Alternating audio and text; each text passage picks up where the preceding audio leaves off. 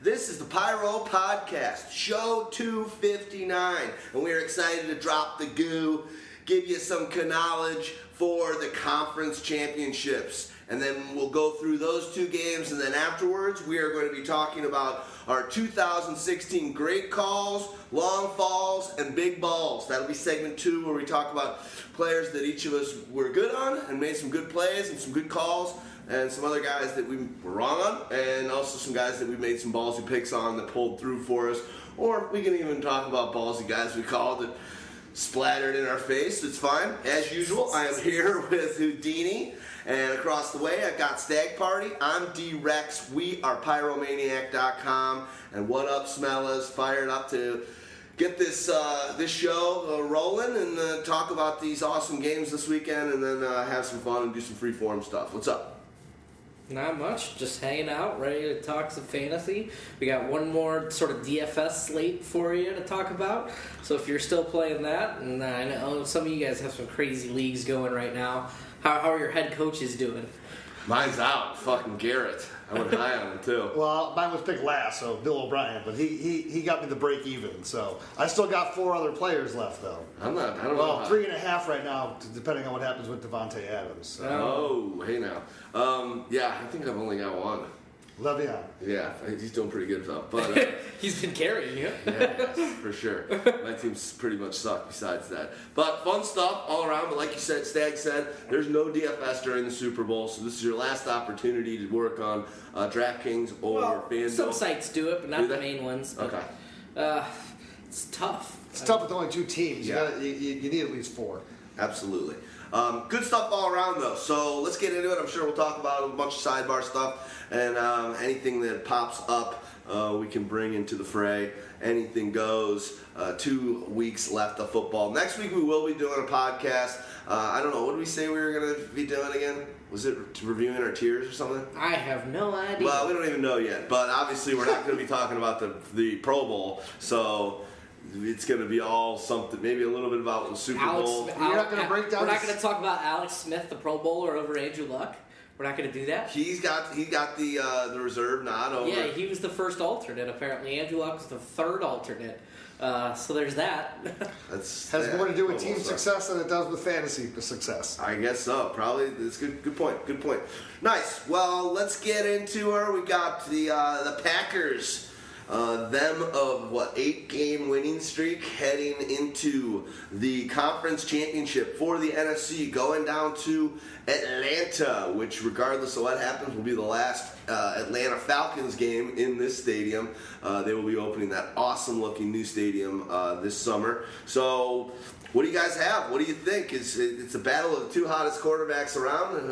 What do you see going down? I see offense going down. I'm so happy. A lot of times you get to these conference championship games and it's dominated by defense, and that's fun and everything. But I like to see a real shootout. And you got two defenses here that have had their struggles that do allow points.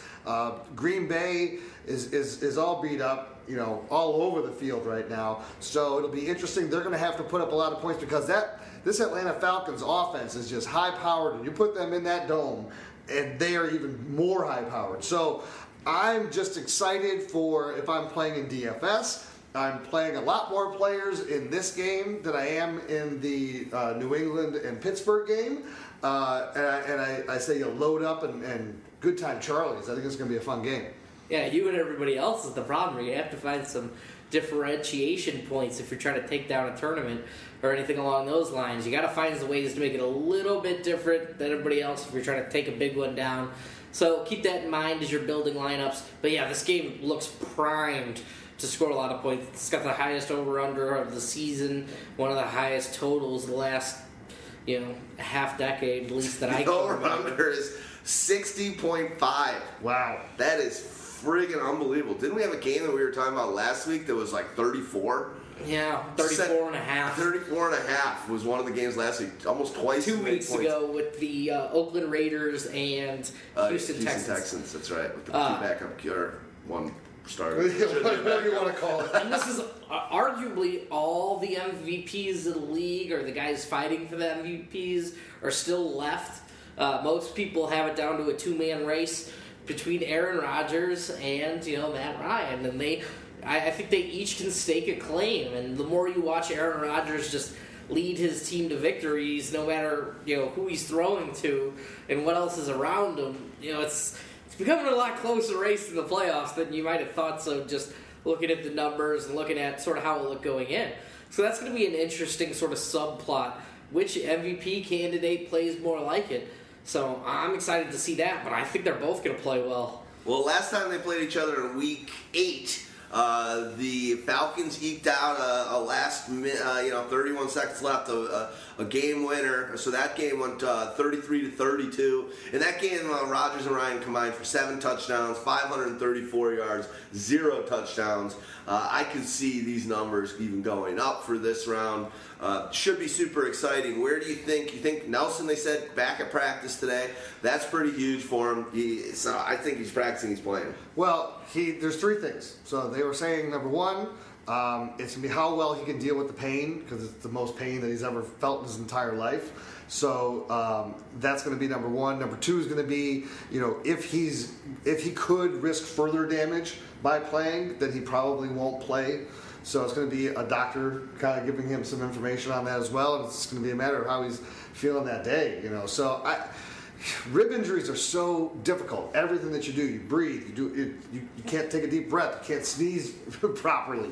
So can't sneeze properly. Do you sneeze a lot? If you sneeze, it's gonna you could shatter some stuff inside you. It's horrible.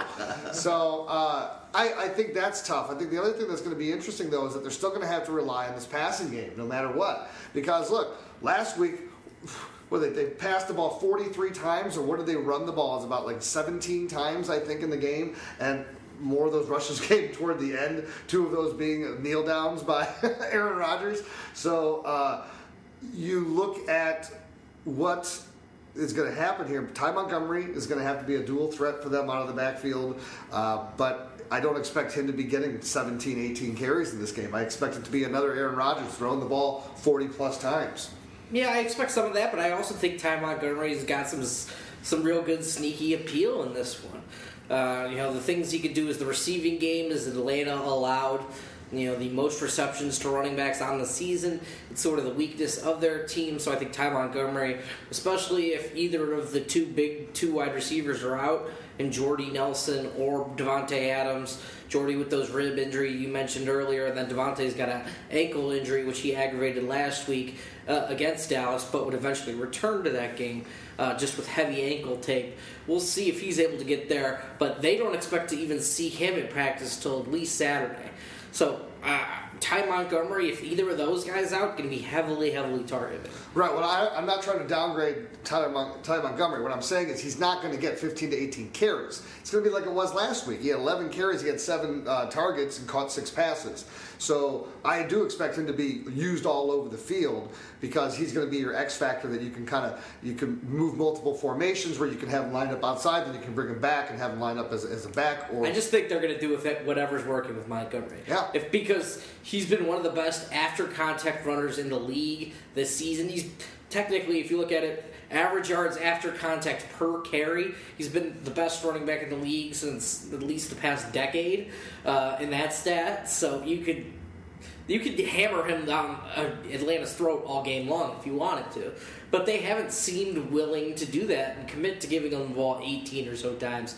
So I do think it's an option that they could. If he's running well, we've seen him commit and just give him carry after carry after carry.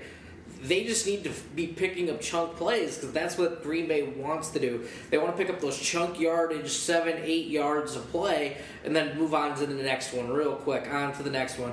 And it's been working, and all their pieces should be in play here. Let's talk about Jared Cook. Who would have thought we'd be talking about Jared Cook now? Well, before we get to Jared Cook and with all that too, one of the things that has been so amazing during this run for the Packers is also how he catches the defenses every time they try to substitute. And it's like he's just sitting on them and waiting on it every single time. He's getting himself almost like about 2 to 2.5 to 3 free plays on average per game. So you talk about those big chunk plays. Well, that's how they're being able to get it. Now, the other thing is, now let's go ahead and let's talk about Jared Cook because he has become so much more involved in this offense since midway through the season as he came back and as they are now dealing with the injuries at all of their wide receiver positions. Jared Cook is a matchup nightmare. And you think about it too, he's never really had a quarterback to throw him the ball since he's come into the league from playing in Tennessee and then playing in St. Louis. So, and maybe he's just kind of starting to get it. One of the things I think always has happened with him, he's not the brightest guy, but maybe he's just kind of bought into he's on a good team. That can help a lot. I don't know if he needs to get it because Aaron Rodgers is literally drawing his route in the sand, in the huddle of what he needs to do. Oh, that's what the same thing was happening with Geronimo. That big play he made, it's just like, buy him this time, and they're just like, what? If you're a receiver on that team, essentially just run the direction that Aaron Rodgers is scrambling, and you're going to get a good opportunity. I hate to say it. Obviously, Rodgers, you guys know how I feel about that guy, but he is playing lights out, and he probably does deserve that MVP. They ran the table like he called. That was after this game and this matchup that those guys met. That he said when they lost that game at one point, that's what he basically said in that interview, hey, we're going to have to run the table to make the playoffs. Obviously, they were able to do it, and now they're 2 more games into running the table. Do you guys think, at a football game level, who do you think is going to win this game before we get into the Atlanta side of the ball? Well, okay, if I want to take everything out of it, all the pressures of this, that, and the other thing, and I'm just going to look at the 2 teams and pick the winner, I'm going to take Atlanta. But this is the same reason why last week when we were talking about it, why I was saying I think I got to go Green Bay over Dallas just because of that Aaron Rodgers factor, and he's showing it right now. So this is again, Matt Ryan is trying to get to the Super Bowl for the very first time. I believe this is his first. Is this his first championship game? I think he had He had played in 1 and lost. I think he lost 1 in a championship round. Yeah, I think he lost. Did they give him the championship when they had Tony G and I don't remember. I think so. If he did, this is his second time there, whereas for Aaron Rodgers, it's just there's just more poise. You're not going to rattle the team, even though they're on the road. So, but the one thing that could, gun to my head, as long as Devontae Adams is playing, and he's going to be playing at least 90%, I think I'm taking the Packers in this game. What about you? I've been Falcons all the way. I can't be moving off a pick. I'm the same way. I like the Falcons in this one with straight up. I just think their firepower is maybe something too simple and too awesome. And I think that maybe it just luck. Aaron Rodgers' luck might dry up. I just don't even think it has anything to do with the offenses because Dallas's offense was as good, if not better, than Green Bay's offense last week. It was nothing to do with that. It's all about the defense and the ability to make plays on defense where Dallas's team can't really make a play. They're just that bend but don't break, and bend don't break doesn't work against Aaron Rodgers. You have to be able to create a little bit of pressure, create one of those takeaway plays, do something to change momentum. And the Falcons do that a lot better than the Cowboys do. I gotta say, and I tweeted this after the game, I was blown away. How in the NFL, when these guys prepare so much, Jason Garrett, I feel like, should be killing himself right now, and hopefully has a tough time sleeping for all offseason thinking about it. How can you ever be in a 2-minute drill and have to clock the ball and have to throw a spike to stop the clock, even if you do not have any timeouts? How can you not have enough plays in your arsenal just ready to go? If we're in this situation, here are our 10 plays. Because if they hadn't stopped that clock, in my opinion, they win the game because they don't give Aaron Rodgers that extra time to make that one play to put Crosby in the field goal. It's different. They were going for the win. Dallas was going to score a touchdown. They didn't care about the field goal at that time.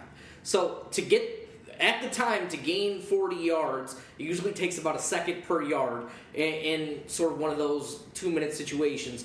You sort of gauge it like that. So they were at 48 seconds. It's close enough. You stop it, you clock it, and then you go. No, that's not right though. Because no, it is when you look at the mathematics. They weren't on. Well, it lost the game. They weren't on their own 40-yard line. Retroactive analysis.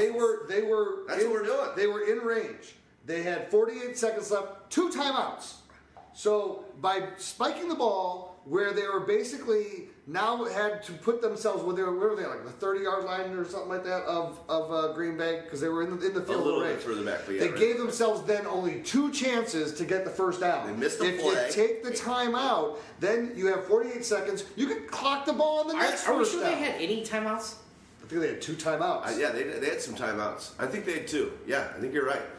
My thing is more letting the clock run down. I know they were going for the touchdown, but still, you just got to know the way that these games happen. It's happened so many times this season with guys like Rodgers, with guys like even doing it for the Cowboys. It's like you score too soon, you give the other team. Anyway, we don't need to talk too much about that, but I was blown away. It's like, why is he clocking this right now? How can you not go up and have a play that you could at least audible into, see the situation? It's like, it just seems so stupid. And I feel like they would have won the game if they clicked the field goal. They would not have given enough time for Rodgers to make that Cook play. Anyway, let's talk about the Atlanta Falcons. Matty Ice, he went from ice cold over the past season or so to Matty MVP candidate, guys on fire. I personally just think the main difference maker, I agree with you that the defense sways in Atlanta's favor, but I just think the Devonta Freeman, Tevin Coleman dynamic is just, it's pretty beastly. They didn't have huge games last time. I think when they played this game, they 25 rushes for 102 yards. So it wasn't like they crushed it on the ground. But I just think that those guys are going to be a difference maker because the run side of the ball, the Green Bay just doesn't have the firepower. And I read something, and I'll shut up for a minute here, but I read something that said Green Bay is definitely going with the running back, that guy out of Tennessee.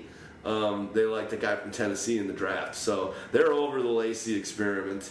They're moving on. And obviously I don't think Ty Montgomery, they can go into the 2017 season thinking he's going to be their main running back. But I just think that running back situation for Atlanta is pretty nice. Yeah, it's dynamic. And, this is where the Packers have actually, where you said they don't have the firepower, it's like you look at the numbers, they've been actually pretty good against the run, but that's because teams have been taking advantage of their banged up secondary. And that was also, part and parcel of the fact, too. You have guys that can step up for Green Bay. So Micah Hyde, who stepped in, ended up with a sack and an interception last week against Dallas in that fill-in role, and he's also a kick returner, too. So he's a guy that at least comes in with veteran experience. It's not like you're bringing in a rookie. They're going to be taxed. They're going to be very taxed in this matchup. Tevin Coleman and Devonta Freeman are interchangeable. They both are electric as runners. They're both dynamic as receivers. You have Julio Jones, who's going at full speed now. You have Taylor Gabriel, Is he? He's nice. Julio got hurt again last week with a toe sprain. Is it toe or foot? Toe sprain again. God damn it. Yeah, he's got that. Same injuries back. Yeah, from earlier so in the he's season. not. They said the coach said he'll be fine. He's going to be good to go, but they're taking it easy on him in practice. I understand they're going to take it easy. It's on him. going to be good to go right now. Like, unless you're dying, you're going to play. It's like the chance to go to the Super Bowl. Like, you're playing. Yeah. Well, I think he'll get a cortisone shot, or he'll do whatever it takes. He'll be fine. I agree. One guy that I know Mo really likes, Gabriel, on this one is kind of that DFS game changer that you're talking about. He's not on Geronimo this week? No, he's not. He's off of Geronimo. It's because Geronimo's a bum. Stags, you love him.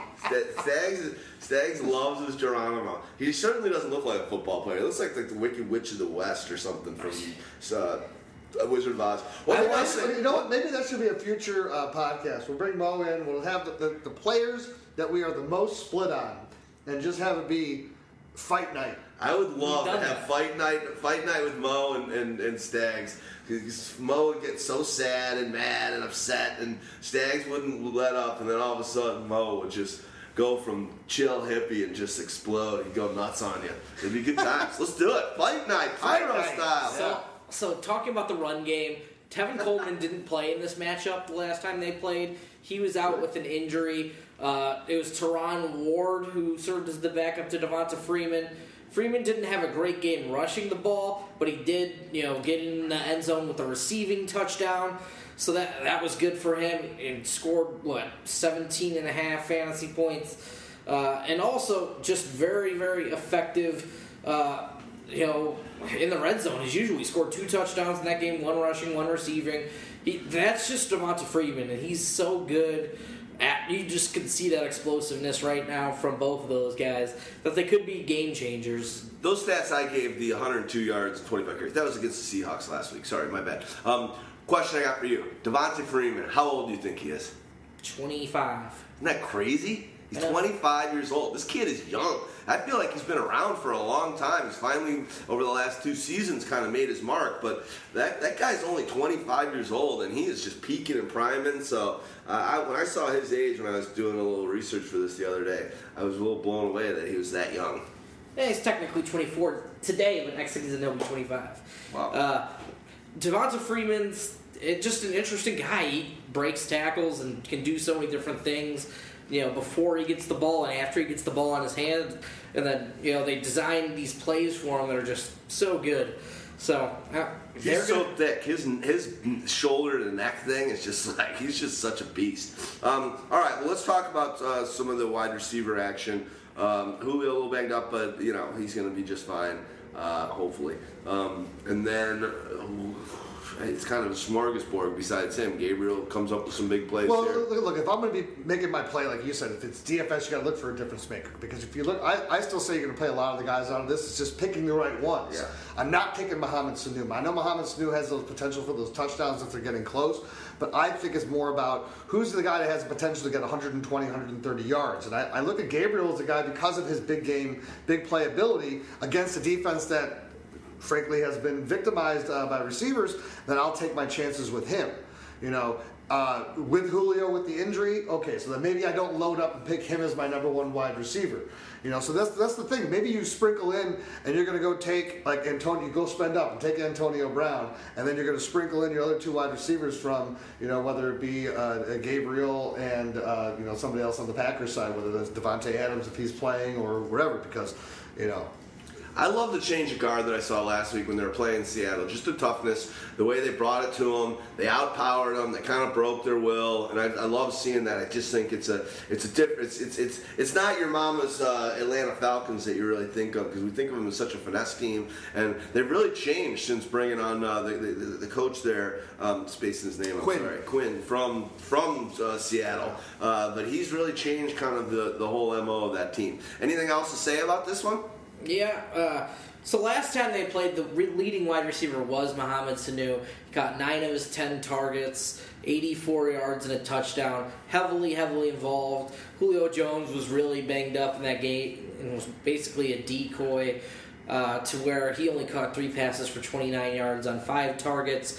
That was the start of Taylor Gabriel's breakout. It was his first double-digit fantasy point performance. From that point on, he had 6 of his next 8 games were over double-digit fantasy points in standard leagues. So he's been heavily involved since this game, and his game-breaking ability should just be there for the taking. And he should see a ton of Demarius Randall on the outside. All the corners on Green Bay are pretty much banged up, so much so that they're out there signing Ben Wickery to the practice squad. It's Wickery? It's unlikely Ben Wickery is going to be called up at any time soon here to take point in a Julio bashing of 300 yards like he did for Carolina earlier this season. But it'd be fun to dream. I'm dreaming of that situation. Come on, Julio. Let's get yourself to the Super Bowl, buddy. Other plays, if Julio's real banged up and he doesn't play a full allotment of snaps, that's a bump up for Aldrick Robinson, who could be more involved on the outside. But then Austin Hooper returned from his MCL injury last week. He caught one pass last week, but should be more involved in the coming weeks. He's an interesting play here against. He's got some confidence. They're going coming to Super weeks. Bowl. Yeah. Well, you'll be able to play him in that Super Bowl. He's confident. I'll give him that confidence. I'll give him a Valverde. Hey, guys. Hey, man. I'm Cunha. Yeah, no, I remember I'm Peter. We took a surplus together. Oh, yeah, you're that guy that works with Kaiser Permanente. No, I'm Peter. We had a nice talk out in the water. Oh, that's cool. So, Hooper caught 5 passes last time these two teams matched up. All 5 of his targets for 41 yards, and combined their tight ends caught 7 passes for 60 yards. So if you're looking to pay down at tight end in DFS, Hooper's an interesting option. Other than that, there's very few tight ends besides Jared Cook, who's going to be like the chalk of the walk. So don't you think, though, at that point that Cook becomes one of those guys that you just pretty much got to play? Unfortunately. Because of the difference that he's going to make over the other guys. I mean, I just don't see enough reasons to draft Gronk. Yeah, well, and so then you're going to have to make a different play on which of the running backs you're going to use. And it's one of those things where I would say if you pitch on Le'Veon Bell, for example, it's maybe not even a bad idea to play both Tevin Coleman and Devonta Freeman. Yeah, that's a pretty good idea. That's a good idea because Bill Belichick. I've done it before in those those not instances. to have another record-breaking 3 games in a row for Bell. All right, well, let's. I think we covered that game pretty nicely. Before we go to the next game, the AFC Championship, let's listen to this. Sweet. All right, there's a lot of talking going on. Locker room videos being taken by Antonio Brown. What the hell is it with that guy and his call me? It's in this Football Night in America with Carrie Underwood. Whole time he's like doing the stupid call me. Then on that dumb Facebook Live thing, the whole time he's like, guy's kind of a putz. I'm not down with that guy's program. Quit being a douche. He got it from Coach Tomlin. So now I think that team's ready to fire it up. I think this game's gonna be great, and I think I don't know.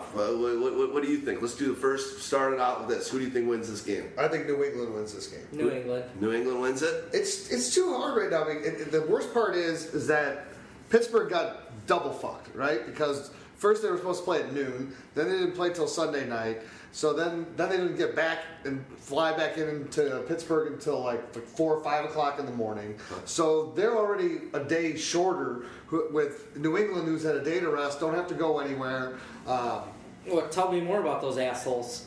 What else do you want to know? Well, I know one thing. I like the way there's a little bit of rivalry going on with Edelman. Edelman saying, "Hey, that's the way they run their franchise." Big Ben's like, "Fuck off, dude. We got trophies. We're one of the best franchises out there." Just and once again, I like the bad blood. The quarterback from the AFC is either going to be a Roethlisberger, a Brady, or who are the other ones? A Manning or a Flacco, right? Those are the only ones that have been in the Well, Super Bowl. Flacco's the only little misnomer there. Right, but that's all the only quarterbacks that have been in the Super Bowl from the AFC. In this millennium? In like the last 10 years, it's ridiculous. Yeah, it's probably longer than that now. Yeah. Decade and a half. Well, this would be, if Brady wins this game, it would be his 7th Super Bowl, right? Yeah, it would be the Think 7th. so. He's 1-4, lost 2, so this would be the 7th that he would either win or lose. So he's either going to get 5 rings or stick with 4 and have 3 losses. Think about that, dude. I don't know how many years he's playing. That means he goes to the Super Bowl more than half of his career. Guy's good. Bill Belichick. I love the Bill Belichick line. And before we get into the Steelers, I just love his little quote. I'm not on. This is about the whole Antonio Brown video. He's like, I'm not on snap face and all that, so I don't really get those. I'm not really too worried about what they put on InstaChat or whatever it is. The sad part is he knows exactly what they're called. Oh yeah, and he's just dicking people now. Well, he's not going to Which give them any credit for what their real name is. He's not going to give them the buzz. so no free funny. promotion here. Yeah, he's Snapface and InstaChat. I love when he does that shit. Pretty fucking hilarious. Anyway, let's talk about the Steelers. Obviously, we know Bell is on back-to-back. I think he had 150 2 weeks ago, and then 170 yards, 73 yards last week. Against a Bill Belichick game planning situation, can he have a huge game, or is he going to be the guy that suffers in our old Bill Belichick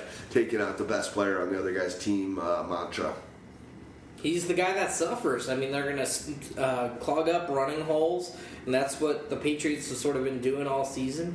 Because you look at Antonio Brown's career against the Patriots, it's not any different than his sort of usual upstanding production.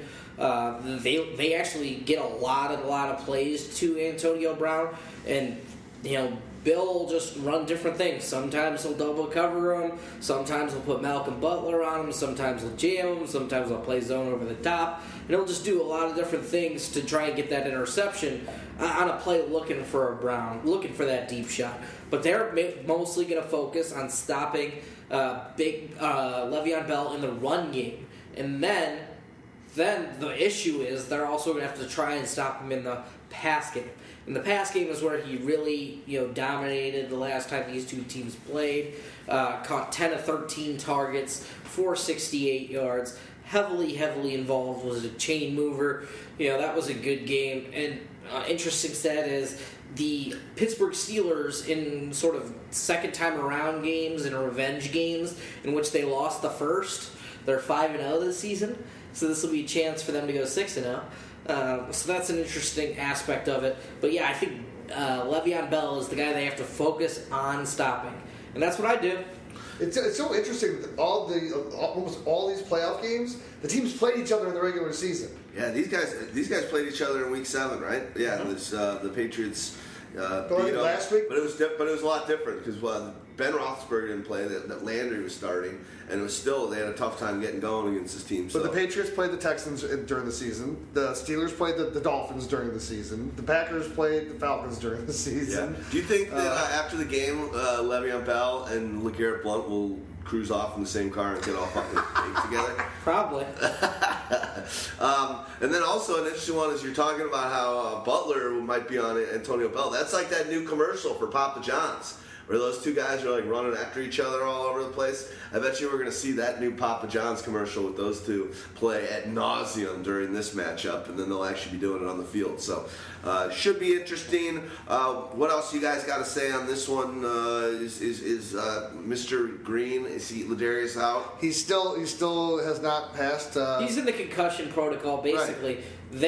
They're having whispers that he's done for the season, so don't expect. He's been out for weeks. I mean, this has been. Yeah, when it goes this long, it's hard to really imagine that all of a sudden it's going to change. So I'd imagine he'll be out. So you got Jesse James will be your featured tight end. He actually played pretty well at the beginning of that last game. I mean, career high in yardage with 83. 83. 670 game score. 83. What do you guys? It's on the score every time. For whatever reason, some guy was like old scratchy voice that's like smoked out. 83. So anytime they say 83, they play this guy going 83. All right. It's been happening for like 15 years. Yeah. Going back to it, Jesse James had his career high, receiving yardage game. He was a threat to score touchdowns early in the season, but he really hasn't done all that much consistently. But he's there. I mean, he'll be a decent weapon. He's not somebody I'm actively targeting, but if you're looking for a little bit of contrarian play, Jesse James might be a way to go. But what about the other contrarian play? If you're going to say that Bill Belichick's going to take away what you do best, and he's going to do everything he can to take away Antonio Brown, is Eli Rogers then become a guy that has to step up, or is a potential to pick up some of that extra slack? Is it just me, or I don't care about any of these other receivers? Well, you know what? I don't really either, but at the same time, you have Ben Roethlisberger who's able to keep plays alive. Is he? Well, look, because he's on the road in the playoffs, he hasn't looked that good. He's still hard to take down. They don't have to win the game for you to get fantasy points out of a wide receiver, because you can get a lot of these garbage yards too if they're playing from behind in the second half. So, which I kind of anticipate that they're going to be doing. So, with that being said, is Eli Rogers, and I'm agreeing with you. I'm setting up here. I don't want to play him either, but he's semi-interesting, but he's not going to be the guy I look to plug into my roster first. Right. Well, if I'm choosing between those ancillary guys like a Taylor Gabriel or whatever, I'm going Gabriel over Eli Rogers. The thing is, he does play out of the slot where it could work out in his benefit against the Patriots slot corners. So I sort of like that. Kobe Hamilton is the guy they've been playing as their sort of de facto number 2 on the outside. He's sort of splitting the snaps with Darius Hayward-Bay. Hayward-Bay could be an interesting just dart throw, just because you could take it to the house from anywhere on the field. He's dirt cheap, so you can get that aspect. And you'll see occasionally that they run the end around to him. They get him involved in, a deep shot, something along those lines. But Sammy Coates played one snap last week. Yeah, you're not trusting him one bit. And he did some returns. Yeah, he's their kickoff return. He's got to be the tallest kickoff return guy in the history of the NFL. He's just not very good, so you can't play him. So did Alvin Harper ever return kicks? I don't know. No, I don't think so. Maybe. What do you think about Big Ben as a whole, though? No, I avoid it. I just don't. I'll always not want to take the road quarterback in a championship game in Foxborough. Especially a terrible road quarterback game as it is. It's just not the potential for him to have a 350-yard passing game is like 5 to 10%. Cool. Yeah. Anything else we want to talk about in this one? Yeah. The other tight ends, David Johnson played over Xavier Grimble. That's mostly because of, blocking. I didn't get a Grimble out of you. Yeah, I don't think I've ever even heard of either of these guys, so let's move on. This is all we're down. We're down to a deep slate. This is what we have to talk about. Fair enough. Do your thing. So they're there. They're not really interesting I'm options. actually going to take a deep sleep while you talk about these guys. All right, guys. Grimble. The hills are alive. Is it Grimbles? That was the name of the department store in Elf. Is it? Grimbles. I think it was Grimbles. Yeah, you know me. I don't remember this kind of shit. You got any more guys that won't be in the league next year? I guarantee you Xavier Grimble will be in the league. Grimble. And in 3 months, you'll be talking him up as a hot prospect that you got your eye on. Maybe. Could have. Stranger things have happened. New England Patriots in Foxborough. What do we want to see here? I don't know. Does Houdini owe me money from last week when I said Tom Brady would not score over 20 fantasy points? I probably do. Probably do. So that breaks us even from the one before where we had the. No, I won the even one too. Oh, there was another one after that. Well, I'm up $1. Somebody's gonna have to listen to that old podcast and get the stats. There was a secondary double or nothing. I'll let you double or nothing. Bet big. Hey man, let's make a bet on this game. Come on, let's. We're both on the Patriots. I bet that I could ruin this man's life. And this guy put him in, and take a rich person and put him in. How much, Mortimer? $1. Nice, looking good, Billy Ray. All right. Let's go New England Patriots. Tom Brady.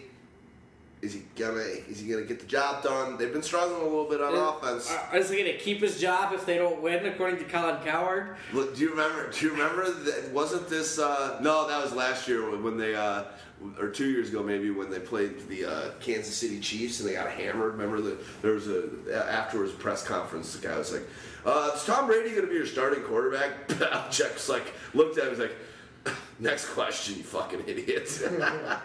But seriously, cowards out here talking about how... Well, he's an idiot, then. Yeah, he's a fucking idiot. Yeah, but I just want to bring this up. Thought it was interesting. Isn't Cower the one that said that he said that the Packers had no chance in winning, or which team was? Oh no, he was the national championship. He said that there was no way Clemson could beat Alabama. He was eating crow on that one. I hate that guy. I'm so glad he's on a channel that I'll never watch. Him and Skip Bayless are perfect together over there on FS1. Enjoy yourselves.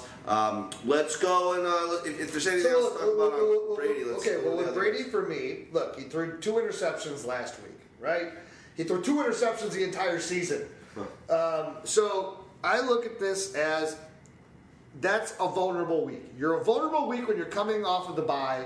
So you don't have the continuity of playing. You're playing at home without all the attention, all the other stuff. People asking you for tickets, this, that, and the other thing. And a game that had a 16.5 point spread, and the game stayed a lot closer than it should have at the beginning of the game. If Houston had any semblance of an offense that could have actually made a game out of it. Brady did not play well. That being said, I love him coming back after getting that bad game out of the way. Pittsburgh's defense is not as good as Houston's defense. Let's be 100% honest. Sure. They do not have the type of attacking front like the Houston Texans do, with Merciless. They don't have cover guys either that are as good. Right. So, have you guys seen their defense? Like, their defense has allowed 1 quarterback over 20 fantasy points all season. Like, if you look at the numbers, they're excellent. But they're not nearly. They're not the best. They're not the best defense. They're not as good as Houston. So this is my point. So it's okay. I'm giving you the same type of thing. You're from Chicago. You know when it's 0 degrees outside, you go outside and you're freezing, you're flipping nuts off. Then the next day it goes up to 24 degrees, and you're like, oh, I can go out with just a T-shirt on because it's 24 degrees warmer. It's relativity. The relativity of that defense is 24 degrees warmer than it is playing against Houston. With that said, it's supposed to actually be a warm day out there in Foxborough on Sunday. It's supposed to be like 45 and maybe a light chance of rain. So that's actually just doesn't. These are both cold football teams anyway. Yeah. Just thought I'd throw that out there. It's going to be some nice. That wasn't my point. No, I just knew that I looked at the weather report before the show, and what else report I looked at? The weather report. Ow. You've got Christ between your thighs. Oh, shorter beard.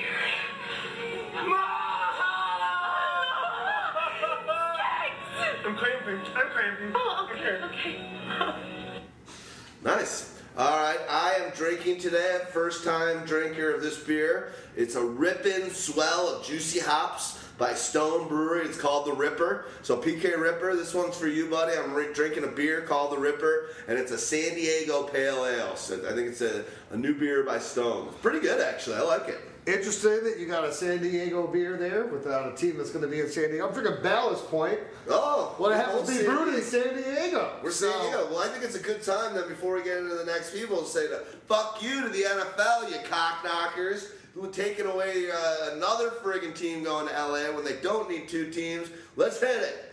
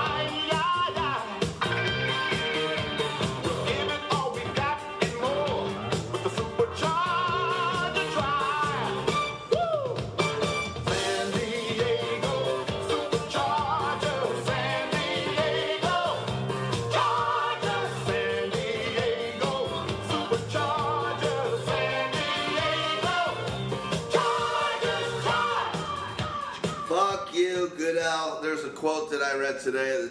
If asked what from crushed Chargers fans, what would he say? And his direct quote was, "We're hurting too." That's good, Al. I mean, what bullshit is that? I don't blame the NFL at all. Why? Because it was all Spanos. But they got to do a better job, the NFL, of keeping franchises where they are. They offered them $150 million free dollars to build this stadium in San Diego from the NFL to the Chargers, and they declined it. So the city voted it down. Okay, fair enough. Hey, but this is going to be, when the Raiders leave, this is going to be the third team to leave in the last 2 years. And it's hurting the brand. They've got to do it better. They got to offer more money to keep them there because it's a team that's been around for ages. That's there. I can't think of the Chargers. The Rams have been bouncing around everywhere. Yeah. It doesn't matter. But it's a bad move. And I just think San Diego fans aren't going to drive out to LA. You just lost a ton of NFL fans in that. Same way you lost them in St. Louis. Same way you're going to lose them in Oakland. It's bad for the NFL brand to let these teams. They're going to have to pony up more money to keep these things. It's like they're moving around way too much. All right, I'm going to give you the Midwest bias. Yeah. From the real second city. Okay. Because Los Angeles, you may have more people because you count all of Orange fucking County, and it's the biggest stretch of area that you count for people. You couldn't support a team 20, 30, whatever years ago when they all left LA. It was like 20. So you brought one back, and now you're bringing back two. You're destined to fail. Football is not that important. College football is more important than professional football is out there, and it's not even that important because there's just Californians have other things to do. It's just to go out. You got the ocean. You got all the other shit out there.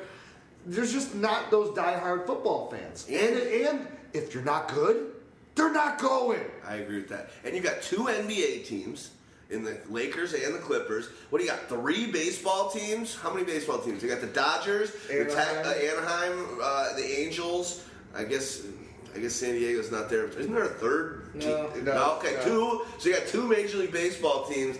Like, the window of just opportunity, I just can't see it. My buddy lives in LA, and I'm like, he went to 1 Rams game this year, and I'm like, so what do you think? Do you think the Rams are going to be beloved and brought in underneath the way that people are in LA? It's like, I think people will want to go check out that new stadium when it's available. You know, that'll bring an experience to it. But overall, it's like, not really. And that was before the Chargers got into the mix. Pretty funny. The Chargers, basically, they did their new brand. They've already changed their logo like 3 times since. Scrapped it. They scrapped it, and then they ditched. They went with the Dodger blue and white for starters. Ditched their light blue and yellow. I mean, Jesus Christ. Spanos, get your head out of your fucking ass. I don't know. I'm just pissed. If I lived in San Diego and was drinking any of these kind beers we like, you're rooting against. I'm rooting against them. I hate the NFL at this point. And I hope that I hope all the teams from LA suck. Yeah. You know, you got a Rams team, you got Todd Gurley. What else you got?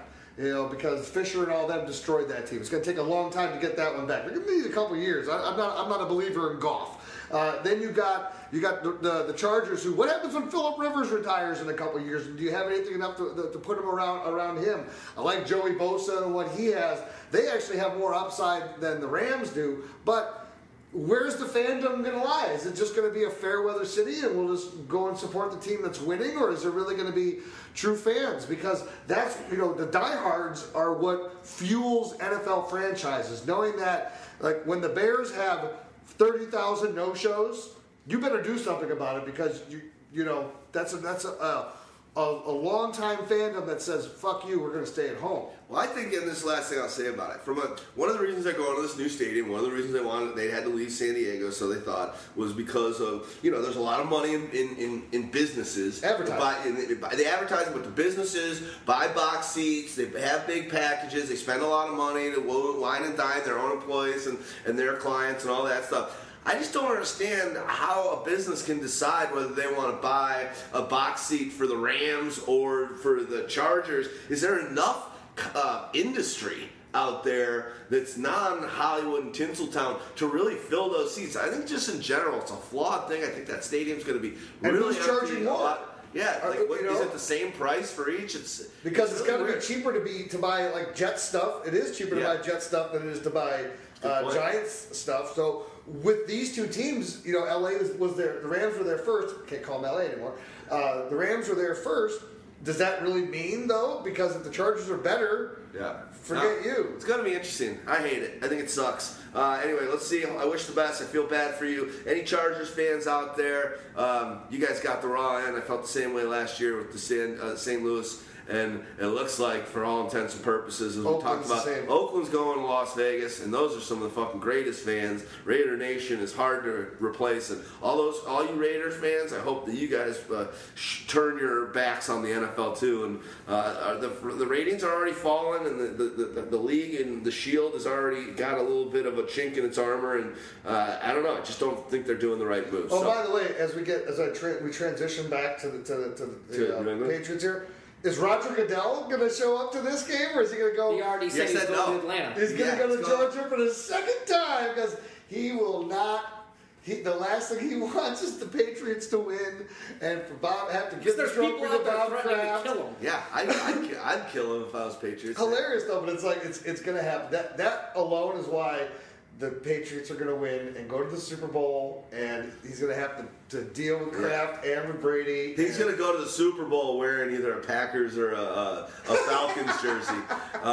But the last thing I would say is there's a great little thing that happened with Belichick and his girlfriend passed out on a ferry or a train or something last weekend. I don't know if you guys saw that, but the guy, ESPN over Twitter, asked the dude that took the picture, because they were both sleeping, if they could run the picture across all their channels and their social media, and the kid was like, no freaking way. You're not using my picture. If I see it anywhere, I'm coming after you. You fuckers started Deflategate. These massholes, I love it. They're never let anybody that had anything to do with the Deflategate ever live it out. So let's go back to the Patriots. I think Brady. Let's see what happens.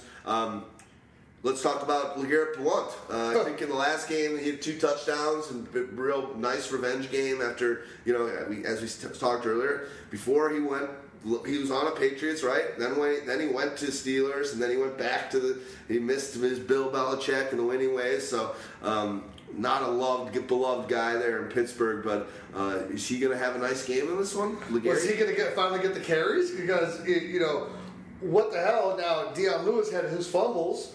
So that's 3 touchdown, amazing game, and you could just see when he was getting interviewed after it too. He's like, "Fuck, I fumbled. I had my best game of my career, but I fumbled. I'm probably fumbled twice. Twice. So once on the kick return, which that one I won't fault as much for, but then to fumble after that. But they recovered that second one, right? Or did he lose both of them?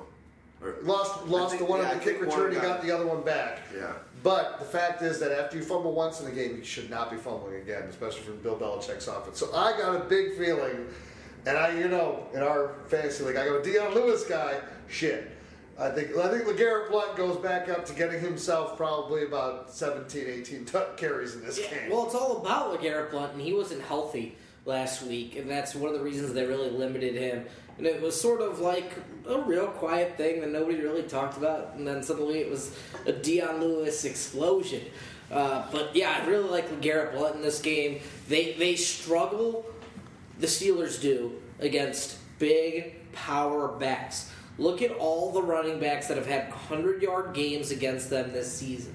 It's guys like Jay Ajayi, Isaiah Crowell, those type of guys are the guys who are putting up 100-yard games against, and Blount earlier this season himself, he also had 125 yards. So they're going to commit to gashing these guys between the tackles, and that should work. It should be an effective strategy because they're very good on the outside against opposing wide receivers right now. They're stopping it. Now, when you get to the slot coverage, Julian Edelman should be fine.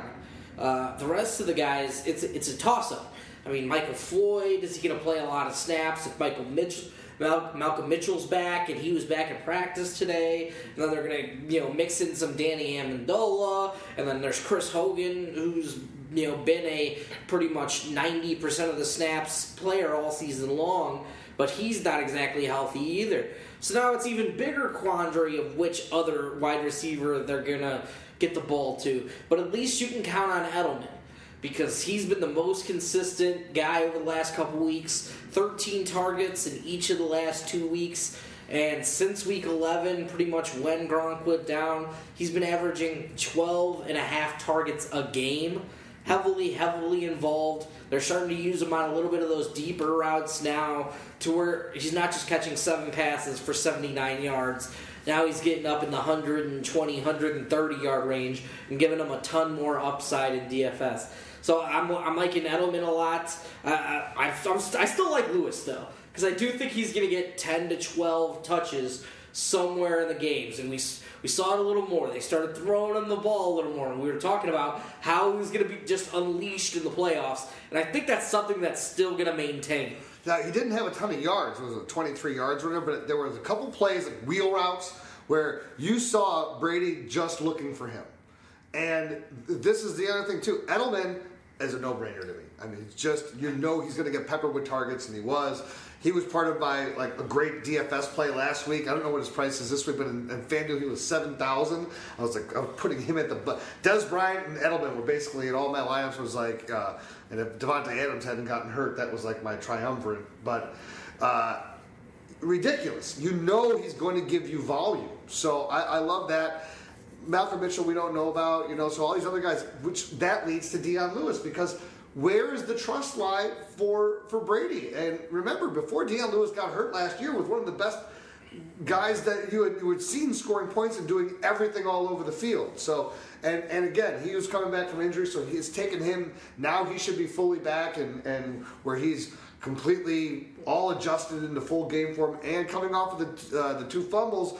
Again, it's one of those things where it refocuses you, and I think he'll have that extra determination to do more with less this week, because it's going to be less than he had last week. I think so as well. What do you guys think about Bennett? Martellus? I mean, he's playing snaps. That's all I can say. He's playing snaps. He's a threat to catch a touchdown because of his size, but it's also one of those games. They are better against wide receivers on the outside than they are over the middle against tight ends. So I sort of like Bennett, but then, Shazier, that's the problem. But Shazier's been up and down in coverage at sometimes. I know how athletically gifted he is and the havoc he can create, but he's susceptible to play. Their bottom half the Steelers are against fantasy points and against the tight end. Well, and I understand that he's susceptible, but at the same time, the problem is that Bennett's not getting enough looks. If Bennett was getting 8-9 targets, that'd be fine. Yeah. When you're getting 4 or 5 targets, I don't like the odds. Yeah, I agree there. Cool. Well, I think we've covered this game pretty well, don't you? Before we get into the next little segments, maybe we'll talk a couple little coaching operations that went down, or at least some talks that we're hearing. And then in the second half, we're going to do that good old second segment. We're going to do great calls. And those are the players we were right about. And long falls, those are the players we whiffed on. And big balls, players that others weren't into and praising in the preseason as much as we were, and that panned out. And then also we could say guys that maybe didn't, that we took a big chance on and showed some big balls for. So we'll get into that segment in a minute. Until then, let's keep the lights on. Awesome. Segment 2, this is where we have our fun stuff. It's kind of a little bit of a year in review, which we'll be doing over the course of this week, a little bit of next week, and also, maybe even in our first podcast, after the Super Bowl. We know, and we've said before, it's very important to us. We really believe in doing audits and really reviewing your seasons in fantasy football, whether it be a draft, whether it be the pickups that were made, with the team that won it. If it wasn't you, what were the reasons? What did that team look like? How was it constructed? How did he manage his team and build from whatever he drafted to how the final team that won the championship, whether it was trades, pickups, all that good stuff. It's important to do that now while it's hot and the topic is right in the back of your head. If you're doing this sort of stuff in August when you're leading up to your next drafts, it's not going to be as fresh. So if you want to be winning championships and you want to get going, right into it. Get right into it and review and do this audit of your 2016 season in all your leagues. It's super, super important. So, I will let. Do one of you guys want to go first? We're going to talk about some great calls. Guys that heading to the last summer when we were going and getting our drafting on. Well, who were some guys that you felt you were hot on and that came to be for you and made you look like a genius? Well, one that I was talking up all off season was Derek Carr. Yeah. Now, unfortunately, we had so many discussions. At one point, I think I had him as my number 5 quarterback. And after talking with you guys, you guys beat me up on it enough. I moved him down to 11.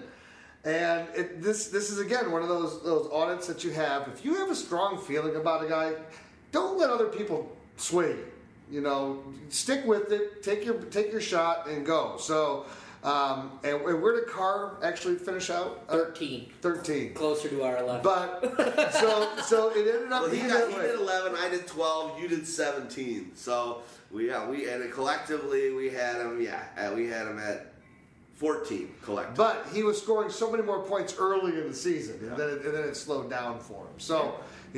For looking for where you were getting him at value and where you got him then, and for anyone that had him as a backup that they had drafted and someone had offered them a trade, they probably scored huge on that trade. So you talk about a guy that you got at a value, performed amazingly in the first half of the season. Then if it did look to trade him, you were getting the value. If you're looking to ride him out through those playoffs, then maybe it got a little bit more difficult. But still, from where he was. Now, his ADP going into the year, do we have that information? I don't know if anyone has that one pulled up on ADP chart. But I want to say he was closer to 16, 17, something like that. QB 12. 12. Oh, really? He moved up that high? Well, all right.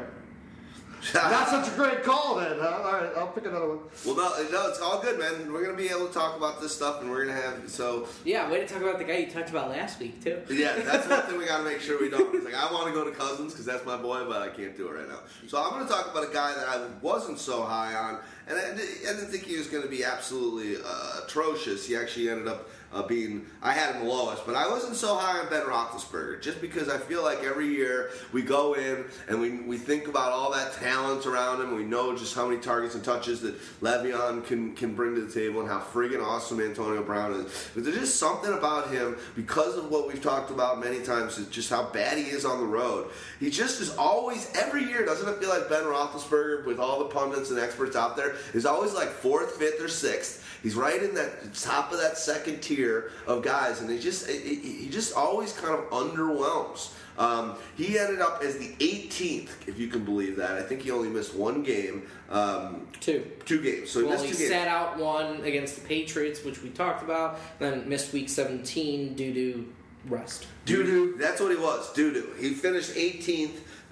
He was sandwiched right between Cam Newton and Carson Palmer. So I think, just again, going into next season, if that guy played every week at home, and hopefully, Le'Veon Bell isn't out for the first 3 games like he seems to be every year because he loves weed. Nothing wrong with that, but, you're a professional athlete. You probably shouldn't. Should Le'Veon Bell even be back with the Pittsburgh Steelers? He's a free agent? Yeah. Wow. It sounds like they're going to use their franchise tag on him, though, so it should be a worry. I was reading this week that they're going to let Antonio Brown go. Not because, it's probably just pundits talking about because of after this thing, but they've let wide receivers go in the past. He's going to want just they can't afford everyone. Well, basically they re-signed him to a deal. They're not going to let him go. In a couple of years. I think after this. They're planning to re-sign him this offseason to make him the highest paid wide receiver in football. Right. So I have no idea how they plan on letting him go anytime soon when they're going to go out on a limb and just pay this guy boatloads of money. Maybe they just pack the cap for a few years, get Antonio Brown and Bell for a few seasons together while Big Ben's still around, and then at the end of Roethlisberger's career, just let it fade. But yeah, the big debate we sort of had about Big Ben was always the guy he was drafted next to, which was Drew Brees, and it was always don't draft Big Ben ahead of Drew Brees. You could just see the upside of Drew Brees so much more being realized, and the touchdowns are always going to go to Brees' way. And yardage. Yeah. That's going to go Brees' way. Attempts. Everything like that has always been on Brees' side, don't. And there was a lot of people who had Roethlisberger over him, and I was just like, don't do it. Don't do it. I mean, Breeze threw the ball 165-ish more times, you know? And obviously, you know, again, he's the only guy. He's got more 5,000-yard games than anybody else that has him combined. Was it his fifth time this year, or was it his fourth?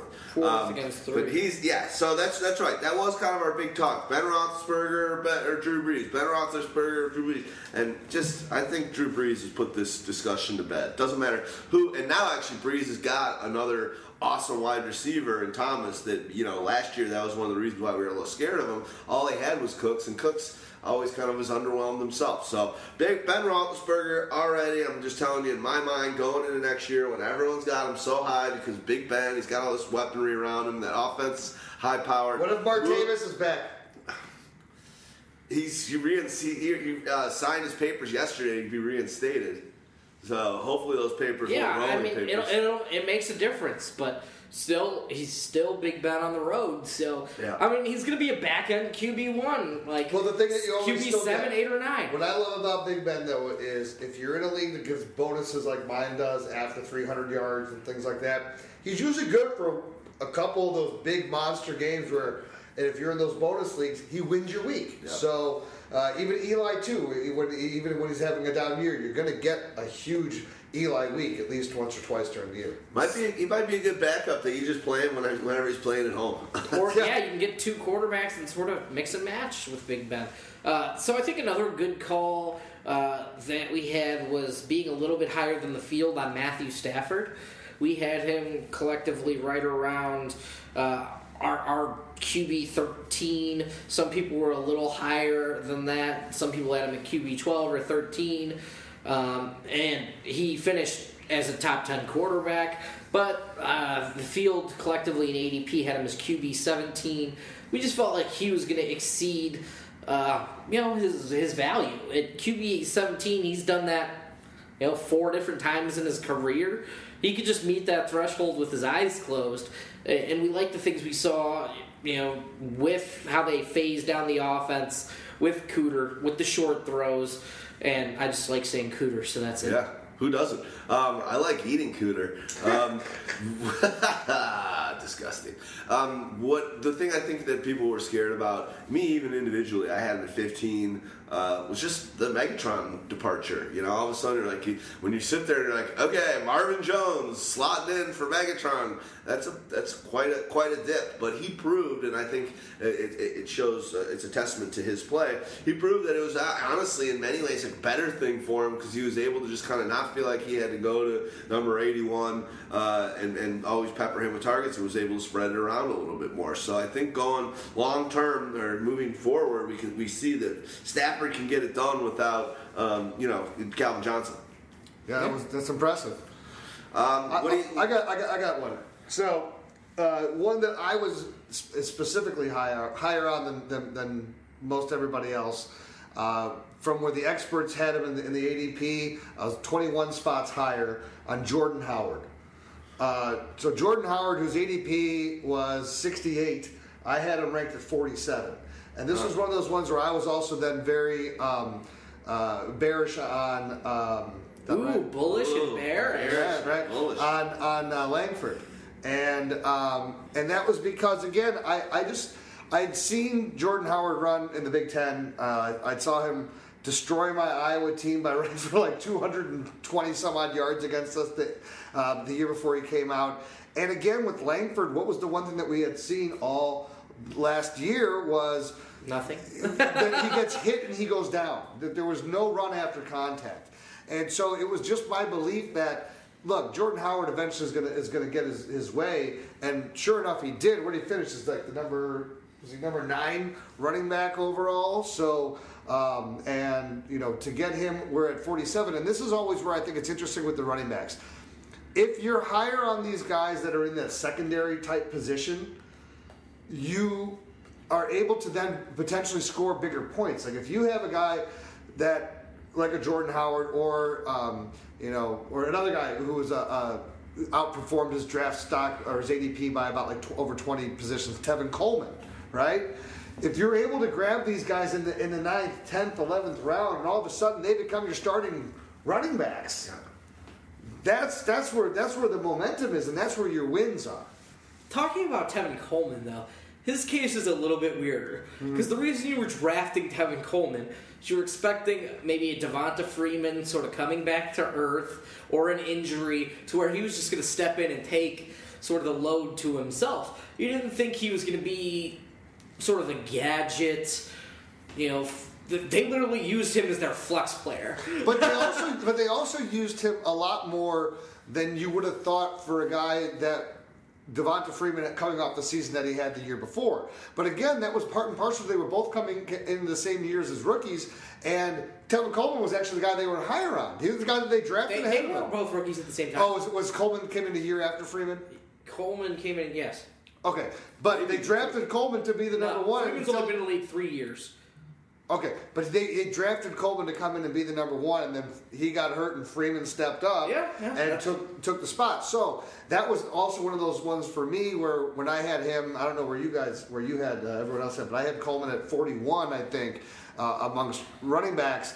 And it was just because I was thinking, look, they still love all the talent that this guy had, and they were going to find a way to get him the ball more. Yeah, we were all pretty much on the same page with Tevin Coleman in the mid-40s. So that puts us, again, I think he was like a 47 overall is where his ADP was. So. Yeah, we had him at 43 collectively.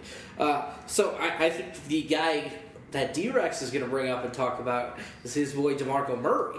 I'll do it. I'm trying not to just always go to that, but I was pretty proud of that one. I had DeMarco Murray in at 7. He ended up finishing at the position number 5. Compared to the field, I think you guys, I had him at 7. Stags had him at 15. Houdini, you had him at 20. And Mo had him the lowest at 23. I just really felt good in what I had seen in the preseason with that offensive line. I just really felt that that offensive line was going to be one of the most improved. And I don't know, it was all eye test. I felt like he was going to be hungry with what went down in Philadelphia, where he went from the top of the mountain when he was with the Cowboys. Then his one season with Chip Kelly was a real nightmare. So I just felt good all around about Spray Tan's possibilities. And it ended up, he actually caught up to me, but I didn't think Derrick Henry was going to do as much as he did. But when you see that guy, he ended up, vulturing 8 touchdowns.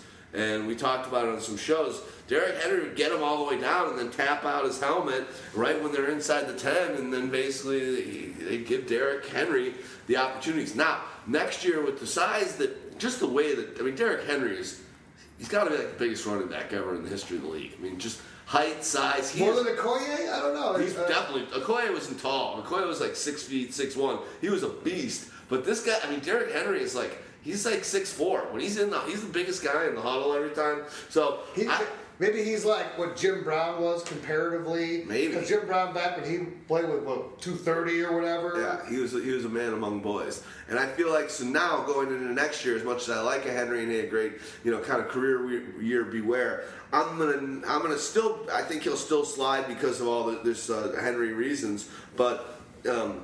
Just seeing how much Henry was able to eat into his touchdowns bummed me out. So there were so many times that Henry would get, or DeMarco would get them to the 2-yard line, and then Henry comes in. It's like, no, those are my points. So good times all around. What do you got, Stag Party? I'm gonna go with Arian Foster. I just all season. I ended up ranking him fairly high at the 30th running back overall, but all season long, I was just like, I don't believe it. There comes a point in the offseason where it's like, this guy's our starting running back. And if I have this guy at running back 75, I look like a fucking moron. Yeah. So there comes at a point where this guy's the starting running back in the league. I have to rank him as such.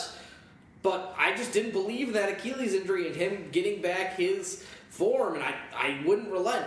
But I remember you're like, you kept saying you don't recover as a running back from this injury. Especially in your 30s and you're old and with that workload. And so I just would not have that. I wish I would have stuck with Ajayi higher. I had it up to all the way to the last tiers.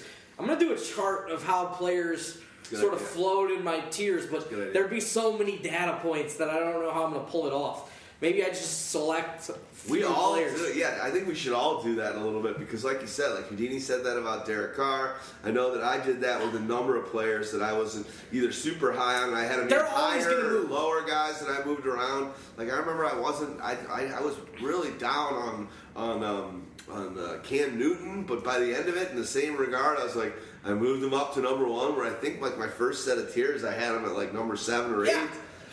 I had Aaron Rodgers pretty much as my QB1 throughout the entire, and it's just like I had all the arguments and everything. It's just even if he loses this many points and blah blah blah, he's still going to finish head and shoulders above the field. And I'm like, even if he loses 15%, he's still better than the field. And I'm like, well, he's likely to lose 15%. But yeah, I think that's an important thing to remember because you have to be adaptable. You have to go with new information. Yep. And if a guy is going to be a starting running back, you have to react to news like that. If you think the number 2 guy there is more talented and more prone to step up, yeah, you're going to have to stay sort of with your laurels, and maybe that guy's your number 32 running back, and the de facto starter is your number 35 or 40.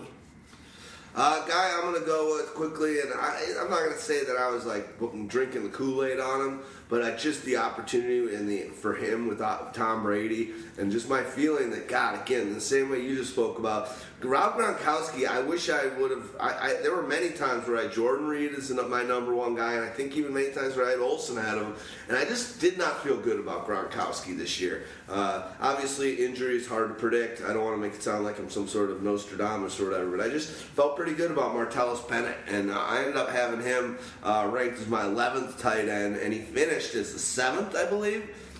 Finished as 7th. Maybe things change a bit if Gronk's there the whole season, but I don't know. I just felt like they were going to be able to, when they brought him in, they had a reason behind it. They wanted that dual threat at the tight end position, and, there's just, I felt like Bennett was going to get opportunities. And I've been a lifer, a guy that isn't even really too high on Bennett. I didn't love him as a Bear. I think he's got a big mouth. He was a putz when he was in Dallas. But Tom Brady and tight ends are just something serendipitous that happens there. So I wish that I had kind of stuck to some of my guns and had him a little bit higher. But that's one guy that I feel like I was feeling pretty good about getting the opportunities with this new change of scenery from the Bears to Tom Brady's world. So that's the guy I had. Yeah, Martellus Bennett. I mean, the thing with Gronk is you had that protection in case of injury. You also just had some touchdown upside. You knew that Bennett could do that and also sort of just be a safety blanket. So all those things sort of worked out. Looking at wide receivers, I think we collectively did a good job of ranking Jordy Nelson. I mean, he. Right around wide receiver 9, yeah, he up there and finished at wide receiver 1 in standard leagues. But if you look at his ADP, it fluctuated throughout the offseason, and from site to site, he was either at 13 amongst wide receiver or 14, and then some had him a little bit in the 8 to 6 range. But going out on a limb for a guy coming back from an ACL injury is a big sort of move. So I like the Jordy call. I like that we all sort of stuck with it, and it's Jordy Nelson. And just said the things he could do, catching the ball on the sideline, and his ability to score touchdowns in a high-powered offense. Glad we stuck by that one for as long as we did. And I was one guy, I just wasn't feeling good about the injury recovery. I had him at 15, but yeah, I think I got to just remember that it's Aaron Rodgers' best buddy. It's his blanket, security blanket, and he's an otherworld talent. And that going into next year, even I don't think you got to move him down and worry career beware, because he just gets these things done. He's kind of just very consistent up there. There's no reason. Nobody works the sideline like that guy. Yeah, and and no one knows how to keep the play alive like him. And when you got Aaron Rodgers that can make give 8-9 seconds to a play, it's pretty ridiculous. So I think one of the things I did in general a little bit is my hatred of Aaron Rodgers kind of brings down the whole party around him. So I gotta not think about my love for Olivia Munn when I'm doing some of these rankings this off season. Do that when you have a Valverde. Oh, my wife. Oh, my husband. Oh, my wife. Oh, my husband. My old ball and chain. You quit squirming and come here. What is into you? Not me yet. Here is your poop. Not me yet. That's great. Oh yeah, that's funny. You got it. What do you got, Staggy? I got a quick one if you want me to go. Yeah. Dougie Baldwin. I think a guy that Matt Damon, Doug Baldwin, a guy that showed that he could do it last year. I wish I would have ranked him a little higher. I just think we did that career year beware, but I think now we know that he's Russell's guy, and he's going to be a top end wide receiver too for years to come. And I think I like Baldwin. I had him at 21. And he ended up finishing, much better than that, actually. Oops, I hit the wrong button. Finished at 10. 10. But it was just a weird scoring year. Last year, Doug Baldwin, if he scored the same amount of points, would have finished as wide receiver 18. So, yeah, it was just a weird scoring year that when you talk about where he ended up finishing, it's always going to be in terms of relativity to the year. It was just sort of one of those weird years in response to wide receiver scoring where the top-end guys didn't score as much, but throughout the top 50 or so, it was much more, balanced. We talked about that in our Trends podcast a couple weeks ago. Yeah, I wish one guy that I would have been a little bit held to my I'm going to just do two in a row here, and I'll shut up for a bit. But Alshon Jeffrey, I think I just got bought into your guys' love for him a little bit too much and kept moving him up. But that's one of those guys that early tiers, I had him super low. My love for him? I don't know if it was it my love? Did I have more love for Alshon? Alshon got number 10. Yeah, you had him at 10. I had him at 17. Stag had him at 13. Mo had him at 11. You liked Alshon more than us, but in all honesty, let me revisit because I was thinking franchise tag, contract year. Yeah, all the things that were going on. So he's the only fucking receiver here. Wow, did he blow it? Guess where he ended up? He obviously got banged up for a few games. That's one of the reasons why I thought he didn't like him. He got suspended. Suspended. That's right. That's right. He got suspended for 4 games. I thought he'd get hurt. That didn't happen. But guess where he finished up this year? 10. 10? No, I'm kidding. Where do you? 52. 52. Alshon, 14 games or 12 games. Ooh, and look who was just ahead of him. Brandon Marshall. Who do you hear what happened? Stags tweeted it out last night. They're saying the Jets are. Alshon finished at 41. Or I'm back at last year. Sorry, yeah, no, 52. 52. They're saying that Brandon Marshall, it will be cut. Yeah, he's got a 2-year lifespan. That's it. I told you he was going to be the. How about? Can I call a great call? I agree with you. I said he was going to be the cancer in the locker room. I said he was going to destroy that goddamn team, and sure enough, he did. And remember, he was the guy that made him go back and sign Fitzmagic, which kind of just hurt regress the franchise in general because that was all him. He didn't benefit from the rookies coming in there either, who normally pepper the best wide receiver with passes. Yep. But Brandon Marshall, that was one of our good calls as well because everybody collectively had him as a top 10 wide receiver across the board. His ADP in every single site was that he was a top 10 wide receiver. Collectively, we had him at 14.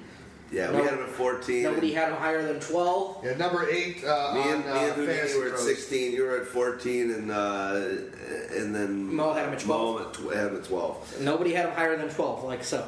Yeah. That was I just believe in Brandon Marshall being a cancer. But and the reason why, remember last year when he was delivering for you in his first year there, the reason why he was great is because you were able to get him at an ADP value. Like you were getting him in that 7th and 8th round in 10-man leagues. So draft him next year wherever he goes to the next team because he always does great in that first year and then get away. I agree. Where do you think he goes? Like, where can a guy like that go? He's been on Denver, so he can't go back there. Been on He's Miami. been on Miami. Been on our team. Now he's on the Jets. L.A. Rams. You're right. LA Rams, San Francisco 49ers. He's going to the I Rams. hope he wears 81 for the Niners. I don't want to see him at 15 because that's Crabtree's. I think of Crabtree when I think of 15 of the Niners. All right, any you want to let's throw a couple other guys and then we can go to and if we want we can start mixing up kind of guys we missed in and kind of merge the Epic Falls part of this segment. I feel pretty good about how we all said Flacco's going to have some games where he's a fantasy starter for you, but he's not a legitimate back-end QB1. He's going to have, because remember, there's a lot of talk in the preseason. Trustman, they're going to throw it all over the field. He's going to have the most attempts he's ever had in his career. And it's like, oh, well, that doesn't really make him a good quarterback. And we were really worried about all the other weapons he had. So I think sticking to the guns on Flacco and not really moving him up ever past, QB. I think early we were high on Flacco. I think he was real high in our early set of tiers, and we just kept pushing him down. It's like, no, can't get bit by the Flacco again. Fuck, I was the highest on him by far. Get out of my head, dog. Get out of my head, dog. I'm not buying You it. called it perfectly. He finished right 20 or 21, and you guys both were spot on with Flacco. I had him at 16. I was buying into the Trestman dealio for sure. Drinking the Kool-Aid. Yeah, I was. That's a pretty good call. Cutler, another guy that we all kind of were pretty well. Cutler's bad. He's bad. That doesn't. I was Cutler 27th on him. Cutler obviously got hurt, but he ended up finishing 39th. Okay, so I'll mix in a bad call here. I guess we weren't high enough on Dak Prescott. And I can tell you the reason I wasn't high enough on Dak Prescott. I didn't think he played the whole fucking season. Yeah. So if I thought he was only going to play 8 games, and then Tony Romo was going to be back to take over this team to lead a late season push into the playoffs, that means Dak Prescott, at the best, he's scoring 18 points a game for 8 games, puts him at a certain point threshold that ends up being like QB 30. Like that's it. That's all I really got to say on the Dak. The Dak attack. Nice. I think I probably had him the highest, didn't I? Me and you had him the same at 24. 24.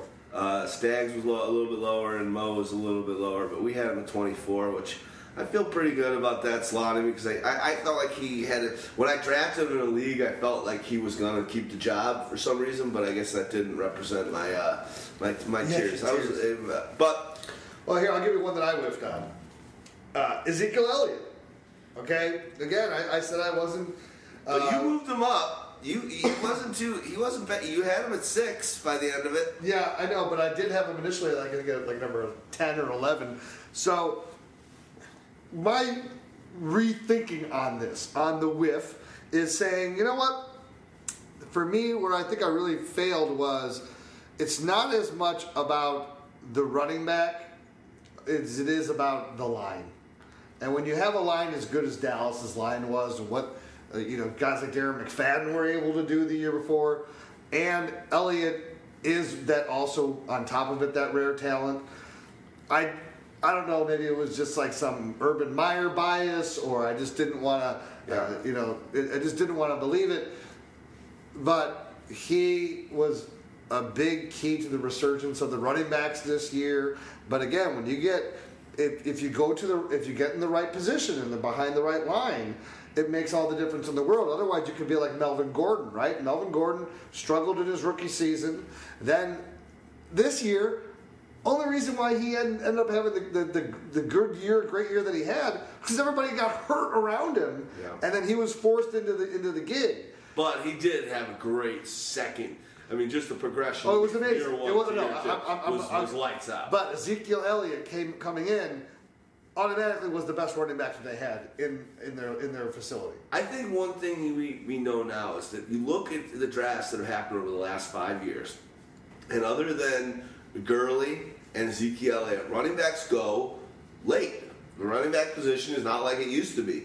And, that may change this year. Fournette might go pretty high. But I feel like if guys are in a team that have a line like that and get drafted super high, they're usually turned out to be the real deal talent-wise. So he had that perfect merger of when a running back gets drafted super high, I'm going to take notice.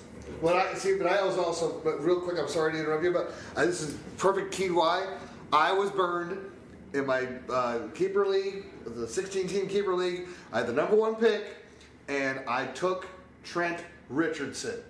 Yeah. Over Andrew Luck, and so that's. I got you. I wasn't doing that again. Forgot what you were gonna say. Motherfucker. It'll come back to you. It'll come back. Well, here's a good one that I've got. I'll go back. Okay, I got it. Motherfucker. So all you gotta do is swear at Houdini and you'll remember. This is all your fault. So it was also Dallas wanting to recommit to that style of the DeMarco Murray year, in which that was the best football they played in the last decade. And that they wanted to be a run-first team, establish the run, and that's why, you could be so high on a rookie, because the workload will be there. And I think his workload was higher than even I expected. Well, you know why? Because Darren Venn broke his elbow trying to grab a phone, and we knew that at the last. That happened in August, I believe, last year. Yeah, but they still had Alfred Morris. You had him high, but that's probably why you started moving him up. Everyone else, you didn't. You were like, this is Elliott's job, and I was a little more worried that Darren McFadden was going to eat into his targets. I'm sure you were as well, because McFadden had 1,100 yards the previous year. It wasn't like he was chopped liver the previous season. So when that happens, I think he started moving. You had him there the whole time, Stags, but I think for all of us, and I always liked him. Last year, I was on board when you were like, dude, that line, this guy's sick. I totally agree, but with McFadden going down, it's just like, okay, it's a little bit easier. This is all his shit. But the other thing why the offensive line matters so much is because I was worried about a rookie wall. And the fact of the matter is, you don't really have to worry about a rookie wall when you're hardly taking any hits. Yeah. When you're not getting hit until when you're jumping over fools. And you're not getting hit until 8 yards down the field, it means you're not getting hit by defensive linemen. And also, I think these guys are so much more prepared the way that, basically now high school for some of these guys that, like a guy that's been a highly touted player for previous 7 years before he's even has his first down in the NFL. These guys are really game ready, and their bodies are ready. They're men now when they get to this level, even when they leave a little early in college. So the whole hitting a wall thing still happens, but it's a little bit more in the hindsight in my worries these days. Just because these guys train year round, they're badasses when they get to the NFL. Think about this. This is the other new aspect. It made more sense when they only played 12 games and had a bowl game. And they had a month off before the bowl game. Yeah. Ezekiel Elliott was coming off playing for a national championship, which meant that he actually played, 15 games the year before? 14 or 15. So he basically played a full NFL season. Wow. Okay, cool. I'm going to do a little back-to-back. I'm going to do my last good call that I made. And it was in a negative light, and then I'll do my bad call. Same position, both running backs. C.J. Anderson, I was way down on him last year. I just did not feel that he was going to be able to make it happen. I liked Booker going in the offseason. I thought he would get a lot of opportunities. Obviously, C.J. Anderson got hurt, so that helped my cause. But that was one of the issues that I had with him. I felt like he was coming off a huge season, a Super Bowl season, where they relied on him a lot, and he was up and down that season. I just did not buy into the C.J. Anderson love. I don't know what his ADP was, but I'm pretty sure it was like 7 or 8. I'll tell you. And in that regard, we were all a little bit more down on him. I think 13. So he was So Stags was perfect. And I had him at 27. Mo had him at 13 as well. You were a little more down on him as well. Houdini at 19. So I just felt like he was not gonna. I just didn't think he was gonna be able to bottle it up on that team. And obviously, but do you remember? It was a tough. But when he went down, what was he? Running back 10? Do you remember week 1? He had a great week. He had a great week 1. I remember that. And I'm going, what the hell? You got me again. No, didn't draft you this year, and you got me again. Yeah. He did have that big week 1. I remember that. But Anyway, well, I'm going by the final numbers here, fellas. I mean, if we're only talking about injury, then the worst player we ranked is by far Adrian Peterson. But I wasn't bringing in injuries to the sort of equation. But let's be honest. Other than that one, he got injured, but he wasn't looking so great. He was RB10 through the first 8 weeks of the season. Let's look at his game splits right now. Okay. Let's look at him. Let's go game split skis. I know he had that beautiful first one. We're going in there. Come on, baby. Where's game splits? All right. Okay, 25 fantasy points, 15 fantasy points, 4.1, 11.2, 6.2, 7.1, 16.7. It was a little good in the bad, but there was the upside. He had his second best game in the one that he got injured. And I still think everybody who watched the games last season can agree that C.J. Anderson is better than Booker. I agree with that. Booker's lost his opportunity. And looking ahead to next year, you could sort of take that. Maybe they work together, and then maybe they draft another guy. But I think C.J. Anderson's a little bit ahead, or clearly ahead of Devonta Booker heading into next season.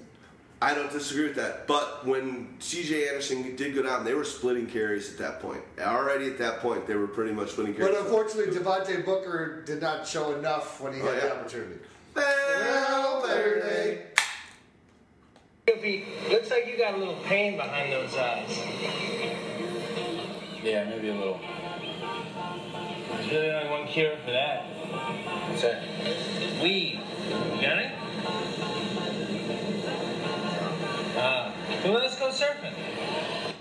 Well, we know that one of my guys that I liked on the Redskins was my Pater dude, Cousins. That was the guy I brought up last week, so I'm not going to talk about him. But that was my shining moment here. My other guy that I was super high on this team was probably my worst call, and that's Matt Jones. I just felt like he was going to be able to bottle it up and be a top guy, have a good. I felt like he was a solid RB2 and drafted him as so. I basically took him probably in the 5th or 6th round in every league I was in.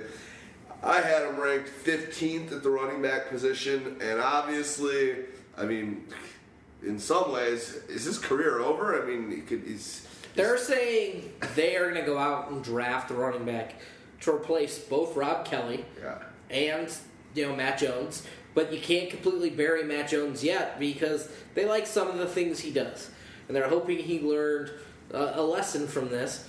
But they're still planning to add a guy in the draft that could be dynamic, and they like what Thompson can do as sort of that change of pace player. So looking for another thumper who could take care of the ball when they just let one go and Alfred Morris. They're also going to need to add a wide receiver, though, because they're probably going to potentially lose Deshaun Jackson. Yep.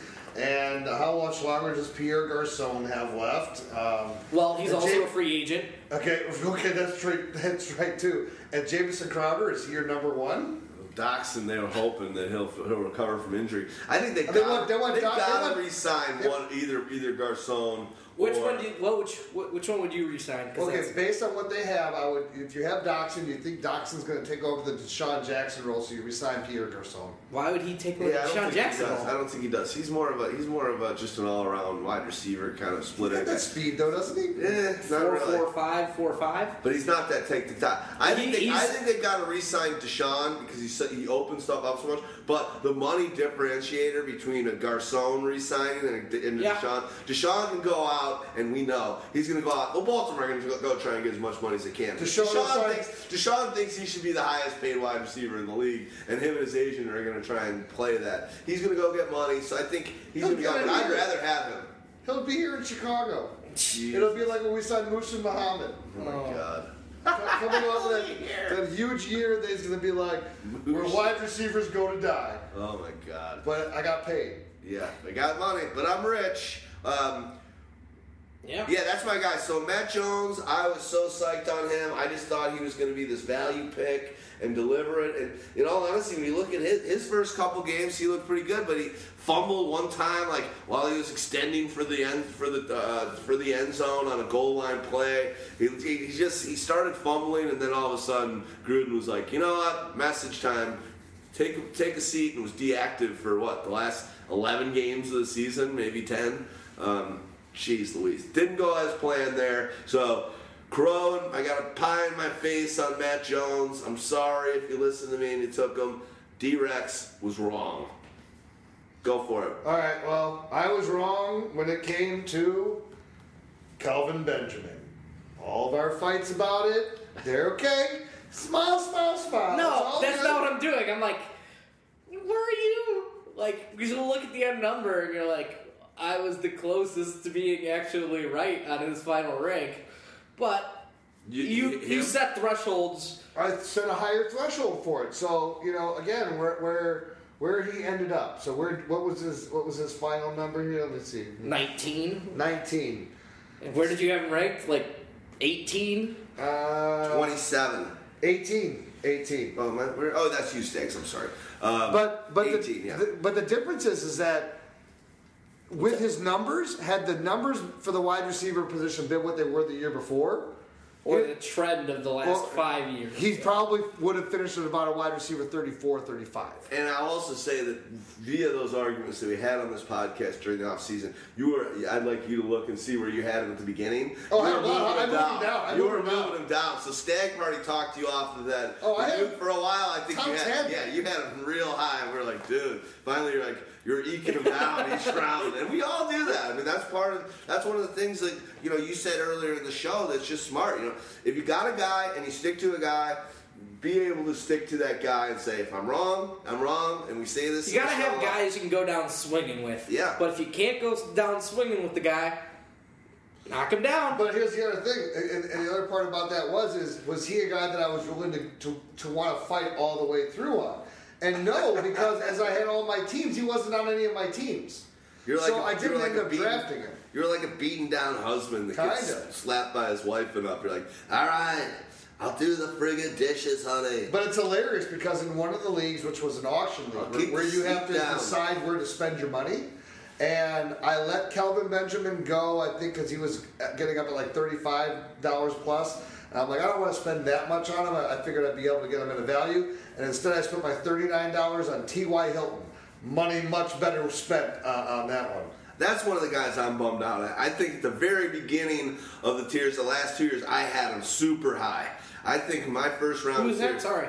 T.Y. Hilton. I had him super high, like I think number 5. And I just started slowly buying into that love and the Moncrief love, and I ended up having Moncrief the highest. So this is a guy that I can talk about personally. Moncrief was wrong on him. He's too touchdown dependent. He got injured, so that hurt the situation. But I start every round. I was bringing Ty down and moving Moncrief up, and I'm bummed out I did that because Ty's unguardable. Ended up with having him at 13, which I guess was still, Stags had him the highest at 12. But next year I'm just going in, Luck loves him, I'm going in next year, T.Y., I don't care who gets drafted, I don't care what happens. T.Y. for me is going to be a top 6 or 7 guy. He's just too good. I'll probably have him right on the borderline of top 10 again. Just because those touchdowns for him seem to fluctuate between 5 and 7. So if he's a 5 touchdown guy, even if he's 1,400, 1,500, 1,600 yards, the numbers really don't say that he should be a top 5 guy per se. Which is what he was this year with 14 something and the 6. league leader in touch reception yards. So that's one thing. A guy I guess we missed on, but got injured real early after a big start to the season. Keenan Allen. Oh, gosh. I'm just not going to... we're talking about him now just because I want to bring up next season. Yeah. I'm not going to buy into this Keenan Allen is a wide receiver 1 shit again. I don't care about the volume of targets. That's it. And that's all he is. If all he is a target machine when he's not good at anything else, he's just a guy that won't be on my team that year.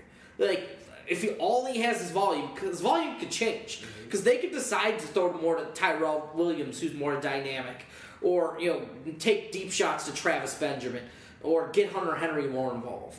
This is the point. When he was coming into this year, he was still by far the best wide receiver that they had on that team. Lots happened. Now you go down after week 1, right? And now all of a sudden we found out what we have in Tyrell Williams. And then you know what? we found out we actually have something in Dontrell Inman too. Both top, great talent. Because what happens is great talent. is so important in football is, do you get the reps? If you get the reps and the starter reps and you're out there playing, you're going to get better. Or you have an opportunity to get better, and if you have talent, you can take it to that next level. And let's all agree with this too. There is not one of us here that said with Keenan Allen that, oh my God, is this the most physically gifted receiver and all that we had ever seen. What we saw was a very hard worker who was very touchdown dependent when he was scoring all of those points as well, and target dependent. So target and touchdown dependent. And I think it's a fair assessment. I would say for me, if I'm looking at 2017 right now, with injury history as well, because if you've missed as many games as he has over his last 2 seasons, was that his second and third season, right? He's basically played with 5 games last. I cannot comfortably put him higher than like wide receiver 22 at this point in time. And let's also remember in that situation, how, as much as we like a Tyrell and I like an Inman, the game eye test. You lost Woodhead this season, who last year had 81 catches. So now you've got 81 catches coming back into the mix with Woodhead, and potentially, you've got the ones coming back from Keenan Allen. So there's a lot of, so that eats into the Inman and Tyrell love that we may have. So let's and the rookie. So let's do a little foreshadowing real quick. We'll see about. Hold on, Henry. We'll see about Danny Woodhead. Because he's a free agent, a 30-year-old free agent with some, ACL history. Is he a guy who ends up back in, San Diego? Or LA. Go somewhere else? Oh, my bad. Yeah, fuck that. Yeah, you go super. See, well, also, I one thing this, I read today, though, before you go on, is I read that, and it doesn't matter, because if he's a free agent, he might not be back. But they said he's 6 weeks ahead of schedule on his in his comeback and his training and rehab. Look, 30 is not as old as it had been in years past now, especially with some of these guys that just aren't the lead backs, and then they're able to take it over time. And I think that it's a great fit being him with Phillip Rivers. But even if Danny Woodhead comes back, is Danny Woodhead going to be that 81 catch guy? No, I bet you he drops down to be more of like a 45-50 catch guy. It's just kind of one of those passing of the torch things. Hey, look, we now know that we want to have Melvin Gordon on the field a lot more than we did at the beginning of last year. So Danny Woodhead's going to get eaten into anyway. But the one that the foreshadowing I want is kind of going back to what Stags had did that helped both you and my teams out by saying grab Tyrell Williams now because he's going to be this value. I got him. Help me go on an 8-game win streak. Me too, and I traded a Darren Sproles to get him, and I got him at a $2 value in an auction league, which means next year maybe he can go up to $4 or $5, whatever. It's a fucking value. I'm going to go knowing that if Keenan Allen's back, knowing that if Danny Woodhead's back, knowing if all these different things, that the Tyrell Williams end of the season point spree that we saw is not going to be there. But there's going to be someone in my league who's going to look at the points from last year, who's not going to put together all these other people that are coming back, and I will ship him off at that price and demand a return, and then all of a sudden you can be setting yourself up for success with another flip of a Tyrell Williams. Likey. You got something up your sleeve over there, Stag Party? How about fucking Devontae Adams? Oh God, we missed. We buried that motherfucker after last year. 77 or something like that. Yeah, because we were all so high on him last year. All the targets that should come his way in the wake of a Jordy Nelson injury, but they're gonna say that he was more injured than we expected, and he had more drops. But even if you sort of discount the 12 touchdowns he scored, and think of him as more of a 7 or 8 touchdown guy, he had nearly 1,000 yards receiving on the season, 121 targets, and Randall Cobb just doesn't seem to be able to put together this streak of games anymore, and he's getting more dinged up and beat up every kind of week, or he's going to sit out half the snaps and only be a real third down and red zone type player. So Devontae Adams playing on the outside, with the talented quarterback, in Aaron Rodgers, I think we had to give him more of a chance, but how could we? What was his ADP? That's a good question. Well, his ADP, I don't know what it was, but I will tell you this. Undrafted? I will say this, in like a 14-team keeper league, he was dropped by a team last year. He goes into the auction and he didn't hardly go for any money. Like no one, and this was 14 teams where like everyone has to go for money. I think he went for like $15-18, which when you have 14 teams, everyone's keeping half of their rosters. Usually there's no one of value that's out there, so people get overpaid for. And there was no one that was really willing to spend money on Devontae Adams at the beginning of this last year. Remember how many drops he had last year? That was the thing that stuck in everyone's craw. And you're like, if you have Aaron Rodgers and you drop the ball, he's not going to throw it to you anymore. Yeah. He must have done a lot of working in the offseason. Another guy that's in that similar vein for me that I'm a little bummed out because I felt like, especially because of Dak, I wish that I had gone. We were all kind of in the same zone. You actually had him the highest, Houdini, is Cole Beasley. I felt like Beasley was going to be much better than I'm giving him credit for. The fact that I had Terrence Williams ranked higher than Cole Beasley going into the last season, I'm a little bummed out. I had him at 84, you got him at 79, and Beasley ended up the season at, where are you, Mr. Wide receiver 38. 38. So I'm a little bummed just because there was a lot of games in the previous season where he had that Edelman-esque kind of thing where he was unguardable in certain situations. And so I'm a little bummed out, and I feel like I missed the boat there. On the flip side, another guy that I'm happy about that I think I ranked a lot more on point than a lot of the experts out there, and some of you and you guys as well, is Bolden. Bolden I had at 52. Stag Party obviously hated that fucking old timer. You had him at 94. He ended up, where did Bolden end up? He ended up 44. So I liked Bolden. He's done. I think he's probably retired. I mean, he's going to retire, right?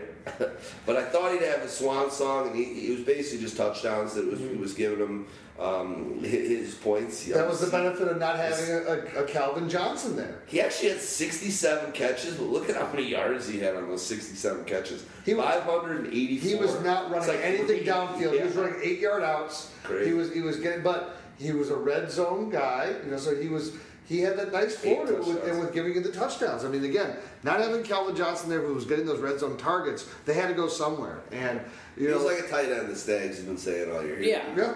If we would have considered him a tight end and Ebron missing games, I guess I would have ranked him a little higher. But I didn't see a tight end a fucking Dwayne Allen type of season where he's catching 8 touchdowns for 400 yards, where he finishes 66th in receiving yards among wide receivers, finishing, as a top receiver. 40. And the thing is, honestly, how many weeks did you want to use Anquan Bolden? Not many.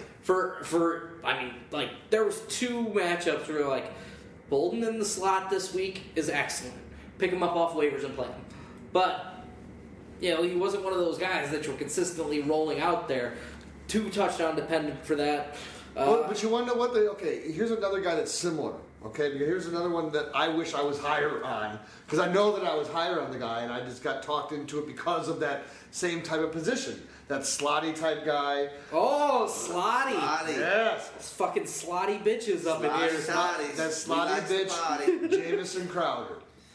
And with Crowder, it was, look, here's the guy who initially, if you remember at the beginning, he just doesn't score touchdowns.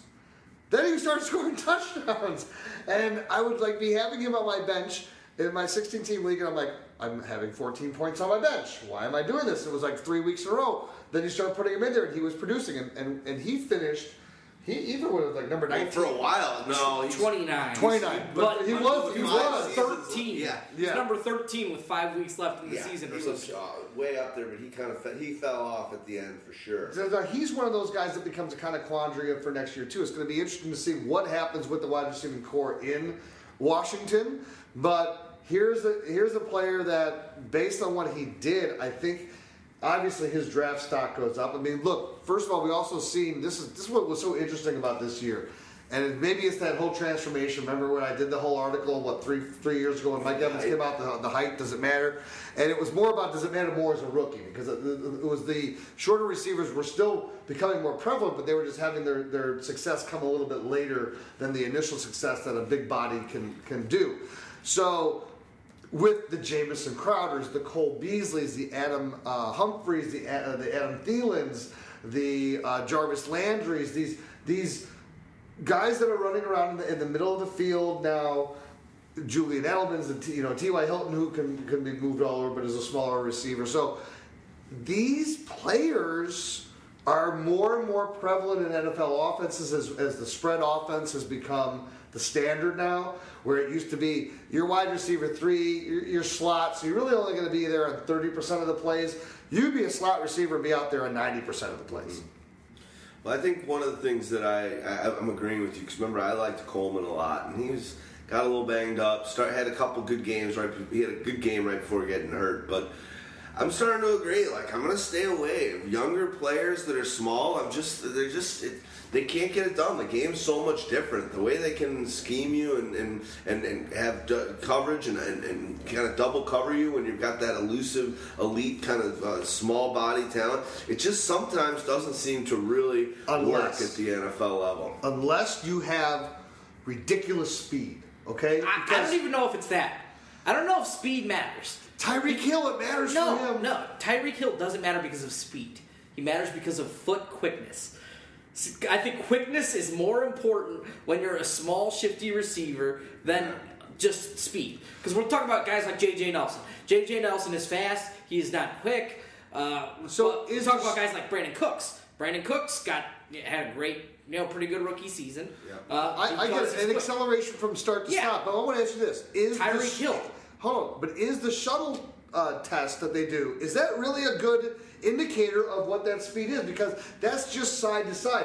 It's not about, what I want to know is the guy that can stop to avoid a hit, and then how quick can you change direction and then go forward?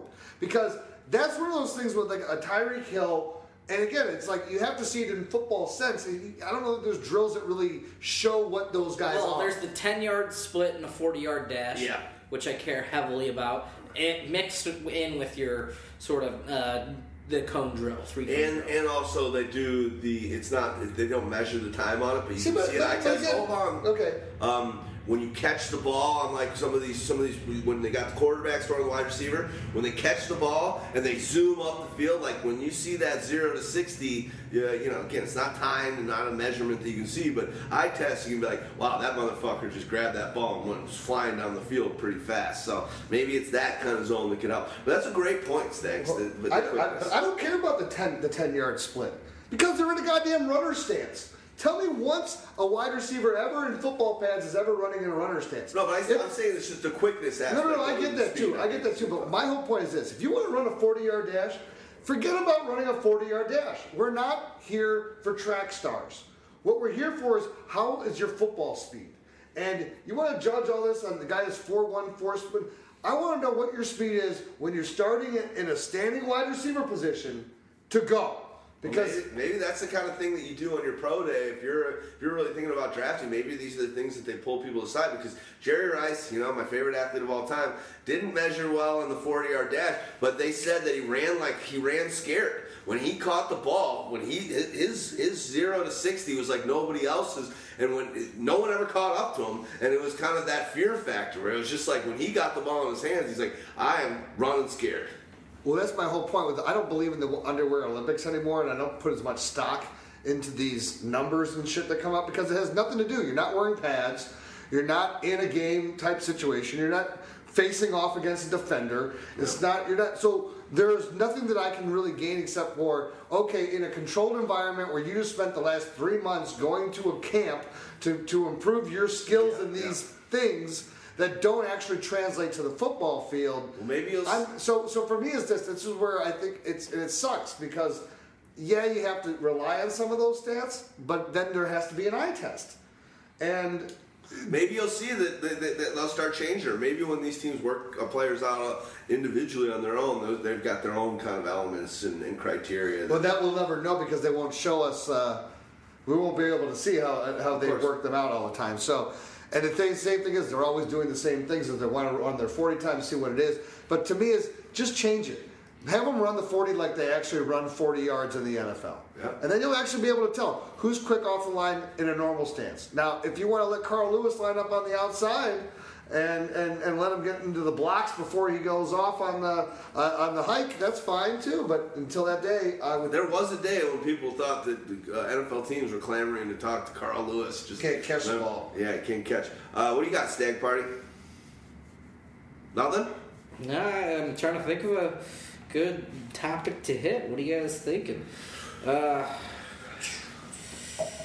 about Golden Tate and Marvin Jones?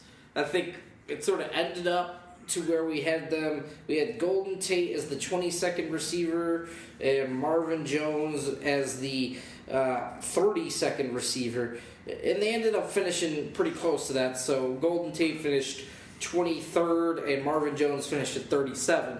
And Marvin Jones would have been higher if he did anything, more than that 200-yard game. No doubt. But Marvin Jones was sort of if you take out the expectations of the 200-yard game and just look for those sort of 5 for 50s, Marvin Jones had a pretty successful season. But weren't you looking for more? That blew up his expectations, early in the season. But also weren't you thinking, again, with Calvin Johnson leaving, that void that Marvin Jones, I would call it a disappointment of a season. You shouldn't have these 4 for 50s. Because I thought those targets were going to Golden Tate and other players, which they did, and I thought Marvin Jones would see the 110-ish targets. Like, he's right where I projected him for targets and, catches and receptions. He just wasn't there in touchdowns. Well, the thing for me is that I look at it from him as a season, as a disappointment in the sense that, look at all the other things that fell apart for Detroit. You lost Amir Abdullah. You had Theo Riddick, who was doing all the damage in the receiving end. Then you lost Theo Riddick for, the last half of the season. Yeah, he was looking good. And where were those passes being picked up? And it wasn't by Marvin Jones. The person who spiked toward the end of the year was Golden Tate. So and Ebron started looking a little bit better with more opportunities. Still not great. Which is it all just speaks to me, and that Marvin Jones wasn't getting like a number one wide receiver respect around the league. He was just kind of putting up secondary numbers against secondary guys. Any other dudes? I mean, then it's fine if we had this be one of our nice. We said before we started the show we wanted to do maybe whatever happens. Let's listen to one of our sponsors right now. And right on the rebound, we got a Houdini. I gotta have a drink, so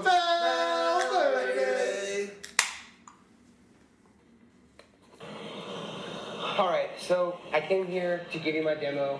I worship you, and I just wanted to give you my demo.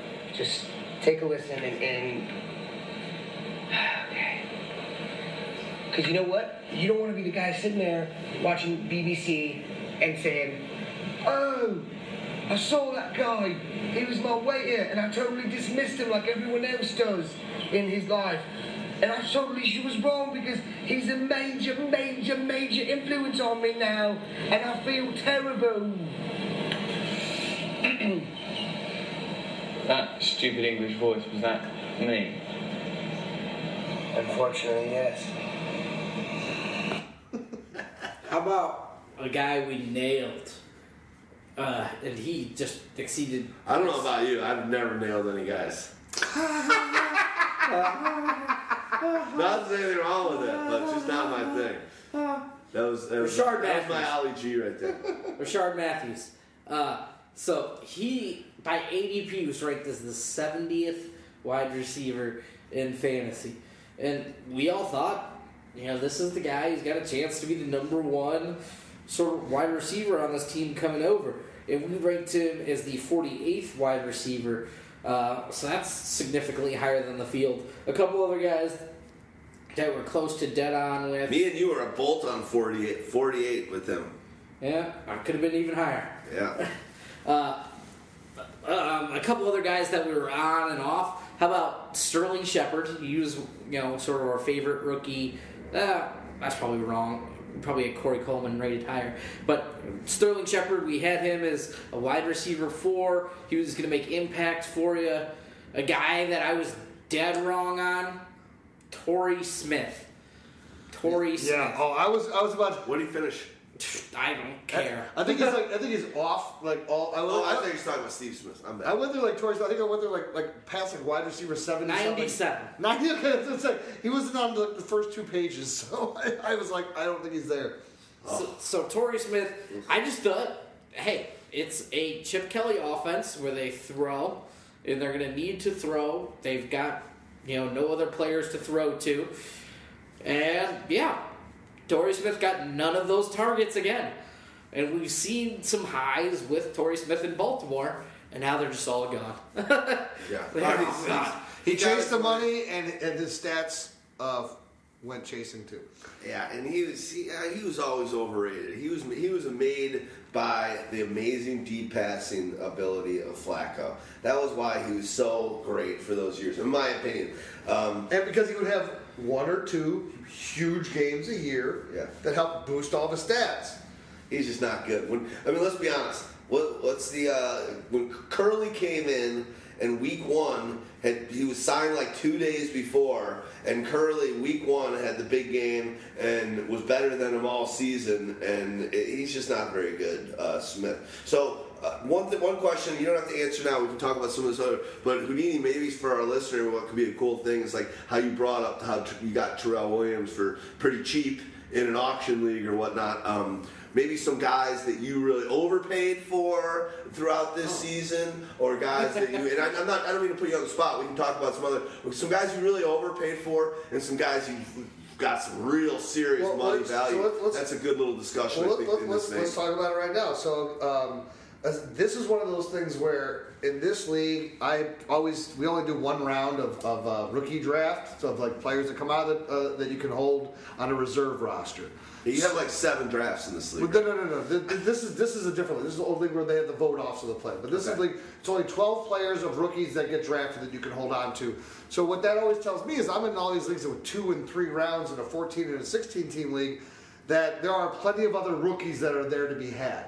And if you're in these dynasty leagues where you can keep as many players as you want, and it's based on salary, and the salary is going to go up from year to year, I always love to look for the players who are the rookies that are not getting drafted in that draft but have potential. So Dak Prescott was one. I picked him up for $1. And now I have Andrew Luck at $16 and Dak Prescott at $1. So going into next year, Luck will be like 21 or 22, and I can keep Dak at 3. They're going to vote somebody off it, but I can also say, oh well, maybe I want to shift here or there. But having these guys and also when you're going through the season. So on that same team, I picked up Cameron Brate for $1. And I picked him up after week 2. So these are the type of guys where when I'm coming out of the draft. Let me. I got to pull up some of my teams so I can tell you. We were kind of high on Brate, but then looking at our numbers, we didn't have. Did they trade Jenkins? Was that the week before the season started, or was that after week 1 had started? They cut him pretty much middle of week 1. Yeah. So that just sucks. We liked Brate, and remember he had a great preseason and looked awesome. He's getting a lot of targets, but when looking at our overall collective tiers. Maybe we had him higher than a lot of other people, but he wasn't as high as I kind of thought we were feeling about him. Yeah, Brate ended up in ADP as like the 34th tight end off the board. So that's where we had him. We had him at 28. 28, yeah. And what he finished the season? 6. Jesus. Yeah, I really like him. It really was a weak year for tight ends, Mike. And I know, but I like that guy for next year. I will not have any Cameron Brate on my team next year. I just don't think he's going to go high. I think you're going to be able to get value with him. If I have a choice in the same 10th round between Hunter Henry and Cameron Brate, I'm going Hunter Henry. I agree with that. So I'm just... Well, I'll give you another guy... think the other tight ends will sort of... Eifert will be there, Ertz will be there... Walker will still be ahead of him. Kelsey Olsen, maybe he's the back end tight end 1. Mm-hmm. Like if I'm paying a tight end 10 price to get him, and I can't get sort of Hunter Henry because somebody went early.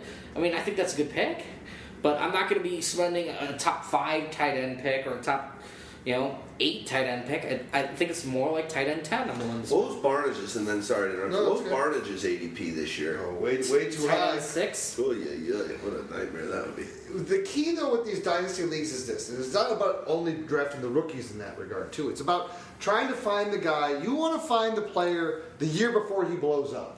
So, for example, a guy who I grabbed when he was on Pittsburgh and then got traded was Emmanuel Sanders. And I got him for nothing. You mean when he signed as a free agent? No. Yeah. When I got it, I had him the year that the last Signed year he with was the on. Chiefs. The last year that he was on Pittsburgh, I had drafted him at an auction and paid like $3 for him, or $2 or $3 for him. And then it was in the offseason. Well, where is he going to go? And it was like, oh shit, is it going to be Kansas City? He signed with them, didn't he? And No, it then was New England. It was New England. No, and he signed it was a Kansas City- contract And offer. the next Right, day, and then it got flipped out, right? And then it was also, oh, he's going to go to New England. I'm like, oh, great, it's going to be with Tom Brady. Then he goes, oh no, he goes with Peyton Manning, and it ended up being just as good. So, Oh yeah. If not better. The record touchdown so season. is Tyrell Williams one of those type of finds? You know, these younger players, and he is, but at the same time, as we discussed earlier in this podcast, understand that there's going to be a regression from him with Keenan Allen returning and whatever else is, Danny Woodhead and whoever else is potentially maybe coming back to that offense. So, other guys that you could look at as like potential steals. What do you think about Meredith? See, I still wonder about Kevin White. That was a guy that I. No, Cameron he got Meredith- injured, but I botched. I had Kevin White like 20 or high 20s, is much higher than everyone else. But did he even play a game? No, he didn't play a game. Yeah. Well, here's what's great about Got Cameron injured. Meredith is that you could probably still go into a regular auction if he's available, and you're not going to have to pay much for him next That's year. what I'm saying. And it's one of those. I think he's earned himself. It'll be interesting exactly to see, are the Bears going to go full rebuild and say, screw it, we don't want Alshon, we don't need any of this mess, let's just clear that cap space and be able to use that to build our interior lines on both the offensive and defensive side of the ball, which I think would be a smarter move, or spend that money so you can get a better secondary. Do that, because your offense is still, you have Jordan, should be Jordan Howard centric right now, and everything else should just run through that, and you should build your line. You have a great interior, you need to bookend tackles. So whether you want to use your money to spend that in free agency or whatnot, Cameron Meredith is an intriguing guy. Not as a number one though. He has to have that number one guy there. Yeah. Look at when he was alone. He didn't do that well. It was the Bellamy's and whoever else were getting catches on his ass. Or drops. Yeah. Well, mostly drops. All right. Any other guys you want to pick out, and just as you go? I'll give you another one. How about Tyler Boyd? Okay, Tyler Boyd was a guy who, toward the end of last year, got more attention because of A.J. Green going down. But here's a player that's not going to be being paid any attention to. And I'm sorry, everyone here, I believe that we have to be in 100% agreement. Do you see Brandon LaFell as really being a long-term type answer? He's a place... Unrestricted free agent again, so we'll see. And if he does come back, it's just a placeholder until Tyler Boyd is officially ready to take that spot. But from what I saw toward the last end of the season, Tyler Boyd started showing that ability. And if you can put an A.J. Green on the other side of him, and with your Jeremy Hill and Giovanni Bernard, I think Giovanni is a free agent as well. I don't think so yet. No, okay, you got one more year. So you have your solidity there. No, they re-signed him. Oh, they gave him the contract. That's right. So I like the fact that you have all that stuff around him. And again, I want that number two who's got that amazing number one who then he'll never see one-on-one coverage. It's not like, well, what is it, Golden Tate or Marvin Jones? It's A.J. Green, and we're going to pay attention to A.J. Green. Now, let's talk about some of the tight ends real quick. Guys I think we were, fairly high on that didn't work out. Kobe Fleener. Oh, me. Oh. I mean, Crushed. that's literally probably what Kobe Fleener says on the field when he drops passes. Yeah. Oh, fuck me. Oh, God. Well, he says, Breeze oops, never throws me I did it again. I mean, he was a guy that I drafted pretty high, and he was like I usually don't do this. Sometimes I'll keep him and I'll stick him on my bench. I drafted him kind of high. He was in one league and he was dropped by week 4. Usually I'll stick around and I'll do it with him. Fleener, I was like, fuck you, I hate you. I kept him, but you're off my team. You're not around. I kept him, but he was on my bench. But this is what I gotta say. I like her hair. I wonder if the carpet matches her pubes. Wait, I'm thinking about Kobe Fleener's pubes now?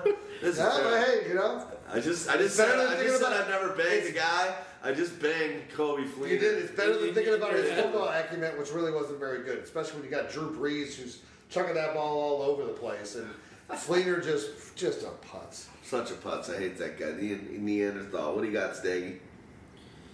Did you guys hear about how Derek Carr saved his retweet of a local missing child? Basically, the police department said, "Hey, help us out, Code Red. Retweet this image of a kid that got kidnapped."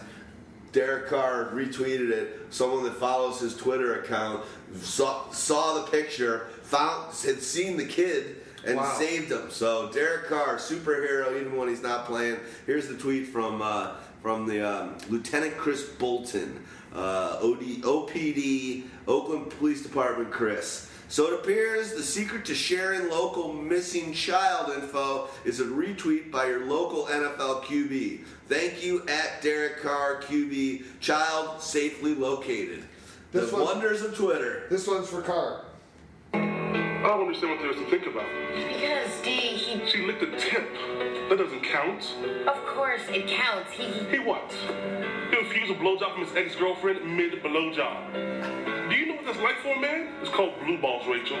This guy's like Gandhi, but better. He likes puppets. I love puppets. I love Fraggle Rock. I love Lamb Chop. I love Elmo. Sesame Street Bert Nerdy. Snuffleupagus. Fucks my shit up. Snuffleupagus. Fucks my shit up. Nice. All right. Good job, Derek Carr. You are the man. We got anything there? I think that was a good show. I think this is nice for us to actually end the show a little bit earlier. We're 2 hours and 15 minutes into this one. I didn't tell you about the music. Yeah. Give it to us. It's the Motet. So this is a funk band out of Denver. So we're going to the Rocky Mountain High. Started in 1998. We opened with Power. Nice. And we're closing with Cheap Shit. Cheap shit? Cheap shit. All right. Who doesn't like cheap shit? I will say this. I think it looks like me and my buddies are going to that Ride Festival in Telluride this July, so I'm pretty excited about that. In Colorado. I haven't been to Colorado in a few years. Last time I was out there, it was good times. Definitely going to be going and stopping by the good old edible zones. What's up, Rock Candies? How you doing? Let's do this. Throw down, party down. Tony Ralston, if you're listening to this, maybe we'll have to meet up for a brewski and have a Val Verde together. Just don't go here. Why'd you take me here? This place smells like stripper's perfume. I'm gonna get herpes just from sitting on this couch. Stripper perfume is vanilla. What's up? Are you gonna say at the weed bed and breakfast? Oh, I read about that. Yeah, your brother posted that on Facebook. Yeah. I'll look into that. Yeah. But why not? I think we're going to go to the festival one day and we're going to do a whitewater rafting trip for 2 days. Then you better be staying at the Weed Bed and Breakfast because there's nothing better than whitewater rafting. Why? Oh, I'll tell you right now. The first thing we do when we get off the airplane is we go to the dispensary that's closest, and it's friggin' fat. If you guys haven't experienced well, I want to know a funny story. Is one of my friend's parents. They fly out to, you can't make this shit up. They fly out to Denver, one-way ticket. They go to the dispensary. It's a 45-minute trip. They go to the dispensary, take a cab to the dispensary, load up on as much as you can get. You can't, there's limits of what they let you do. But they load up together. These people are like 55 years old, maybe even older. Load up, and then they go right to the train station and take the train all the way back to Chicago. Because there's basically it's a piece of cake to jump on the train with all this contraband or all this shit. How fucking hilarious! They basically are. They're in Denver for 45 minutes, or however long. They fly there, they hook it up, and then they come back. This is like a buddy of mine's parents. I'm like, God damn it! I wish my. And they eat half of it on the train ride home. And they definitely are eating some of those edibles and chocolates on the ride. Anyway, we love you guys. You guys got anything else to say? Sounds like they need some cheap shit. Cheap shit, absolutely.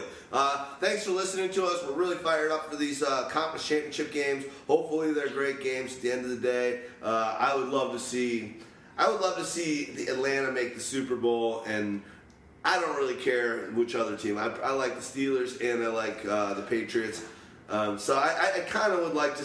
I just want good games, you know. I hate the Packers, but I want that 300 bones, so I'm rooting for the Packers because I need Adams and Cook. That makes some sense. That's probably the only reason why I'm saying I'm interested in the Steelers making it. Because deep down in the bottom of my heart, I want Brady to have a ring on each hand, on each finger on his hand. Stag party, always a pleasure to rock it out with you, brother. Good times. We will be doing a podcast next week. We're going to actually have one of our newest members. We got Waz. You can follow him at, at Waz NFL on Twitter. W-A-Z. W-A-Z. Good man. He's going to be joining the Pyro. He'll be filling in for me while I'm out in New Jersey. You're going to be in doing Jersey. stupid work. Stupid work, so Houdini won't be there, but we'll have Waz will be joining us, which should be funny. He's got a sarcastic, funny demeanor, and we'll be talking some awesome fantasy. I don't know, again, we don't know what we're going to talk about quite yet, but it'll be a doozy. We'll cover a little bit, probably top level, the Super Bowl, but then the following week, the week right before the Super Bowl, we'll do a full-on matchup on that and something else. So we love you guys for listening in and always being a part and joining us on this journey. This is show 259. Peace. We love you. Cheap shit. Motet.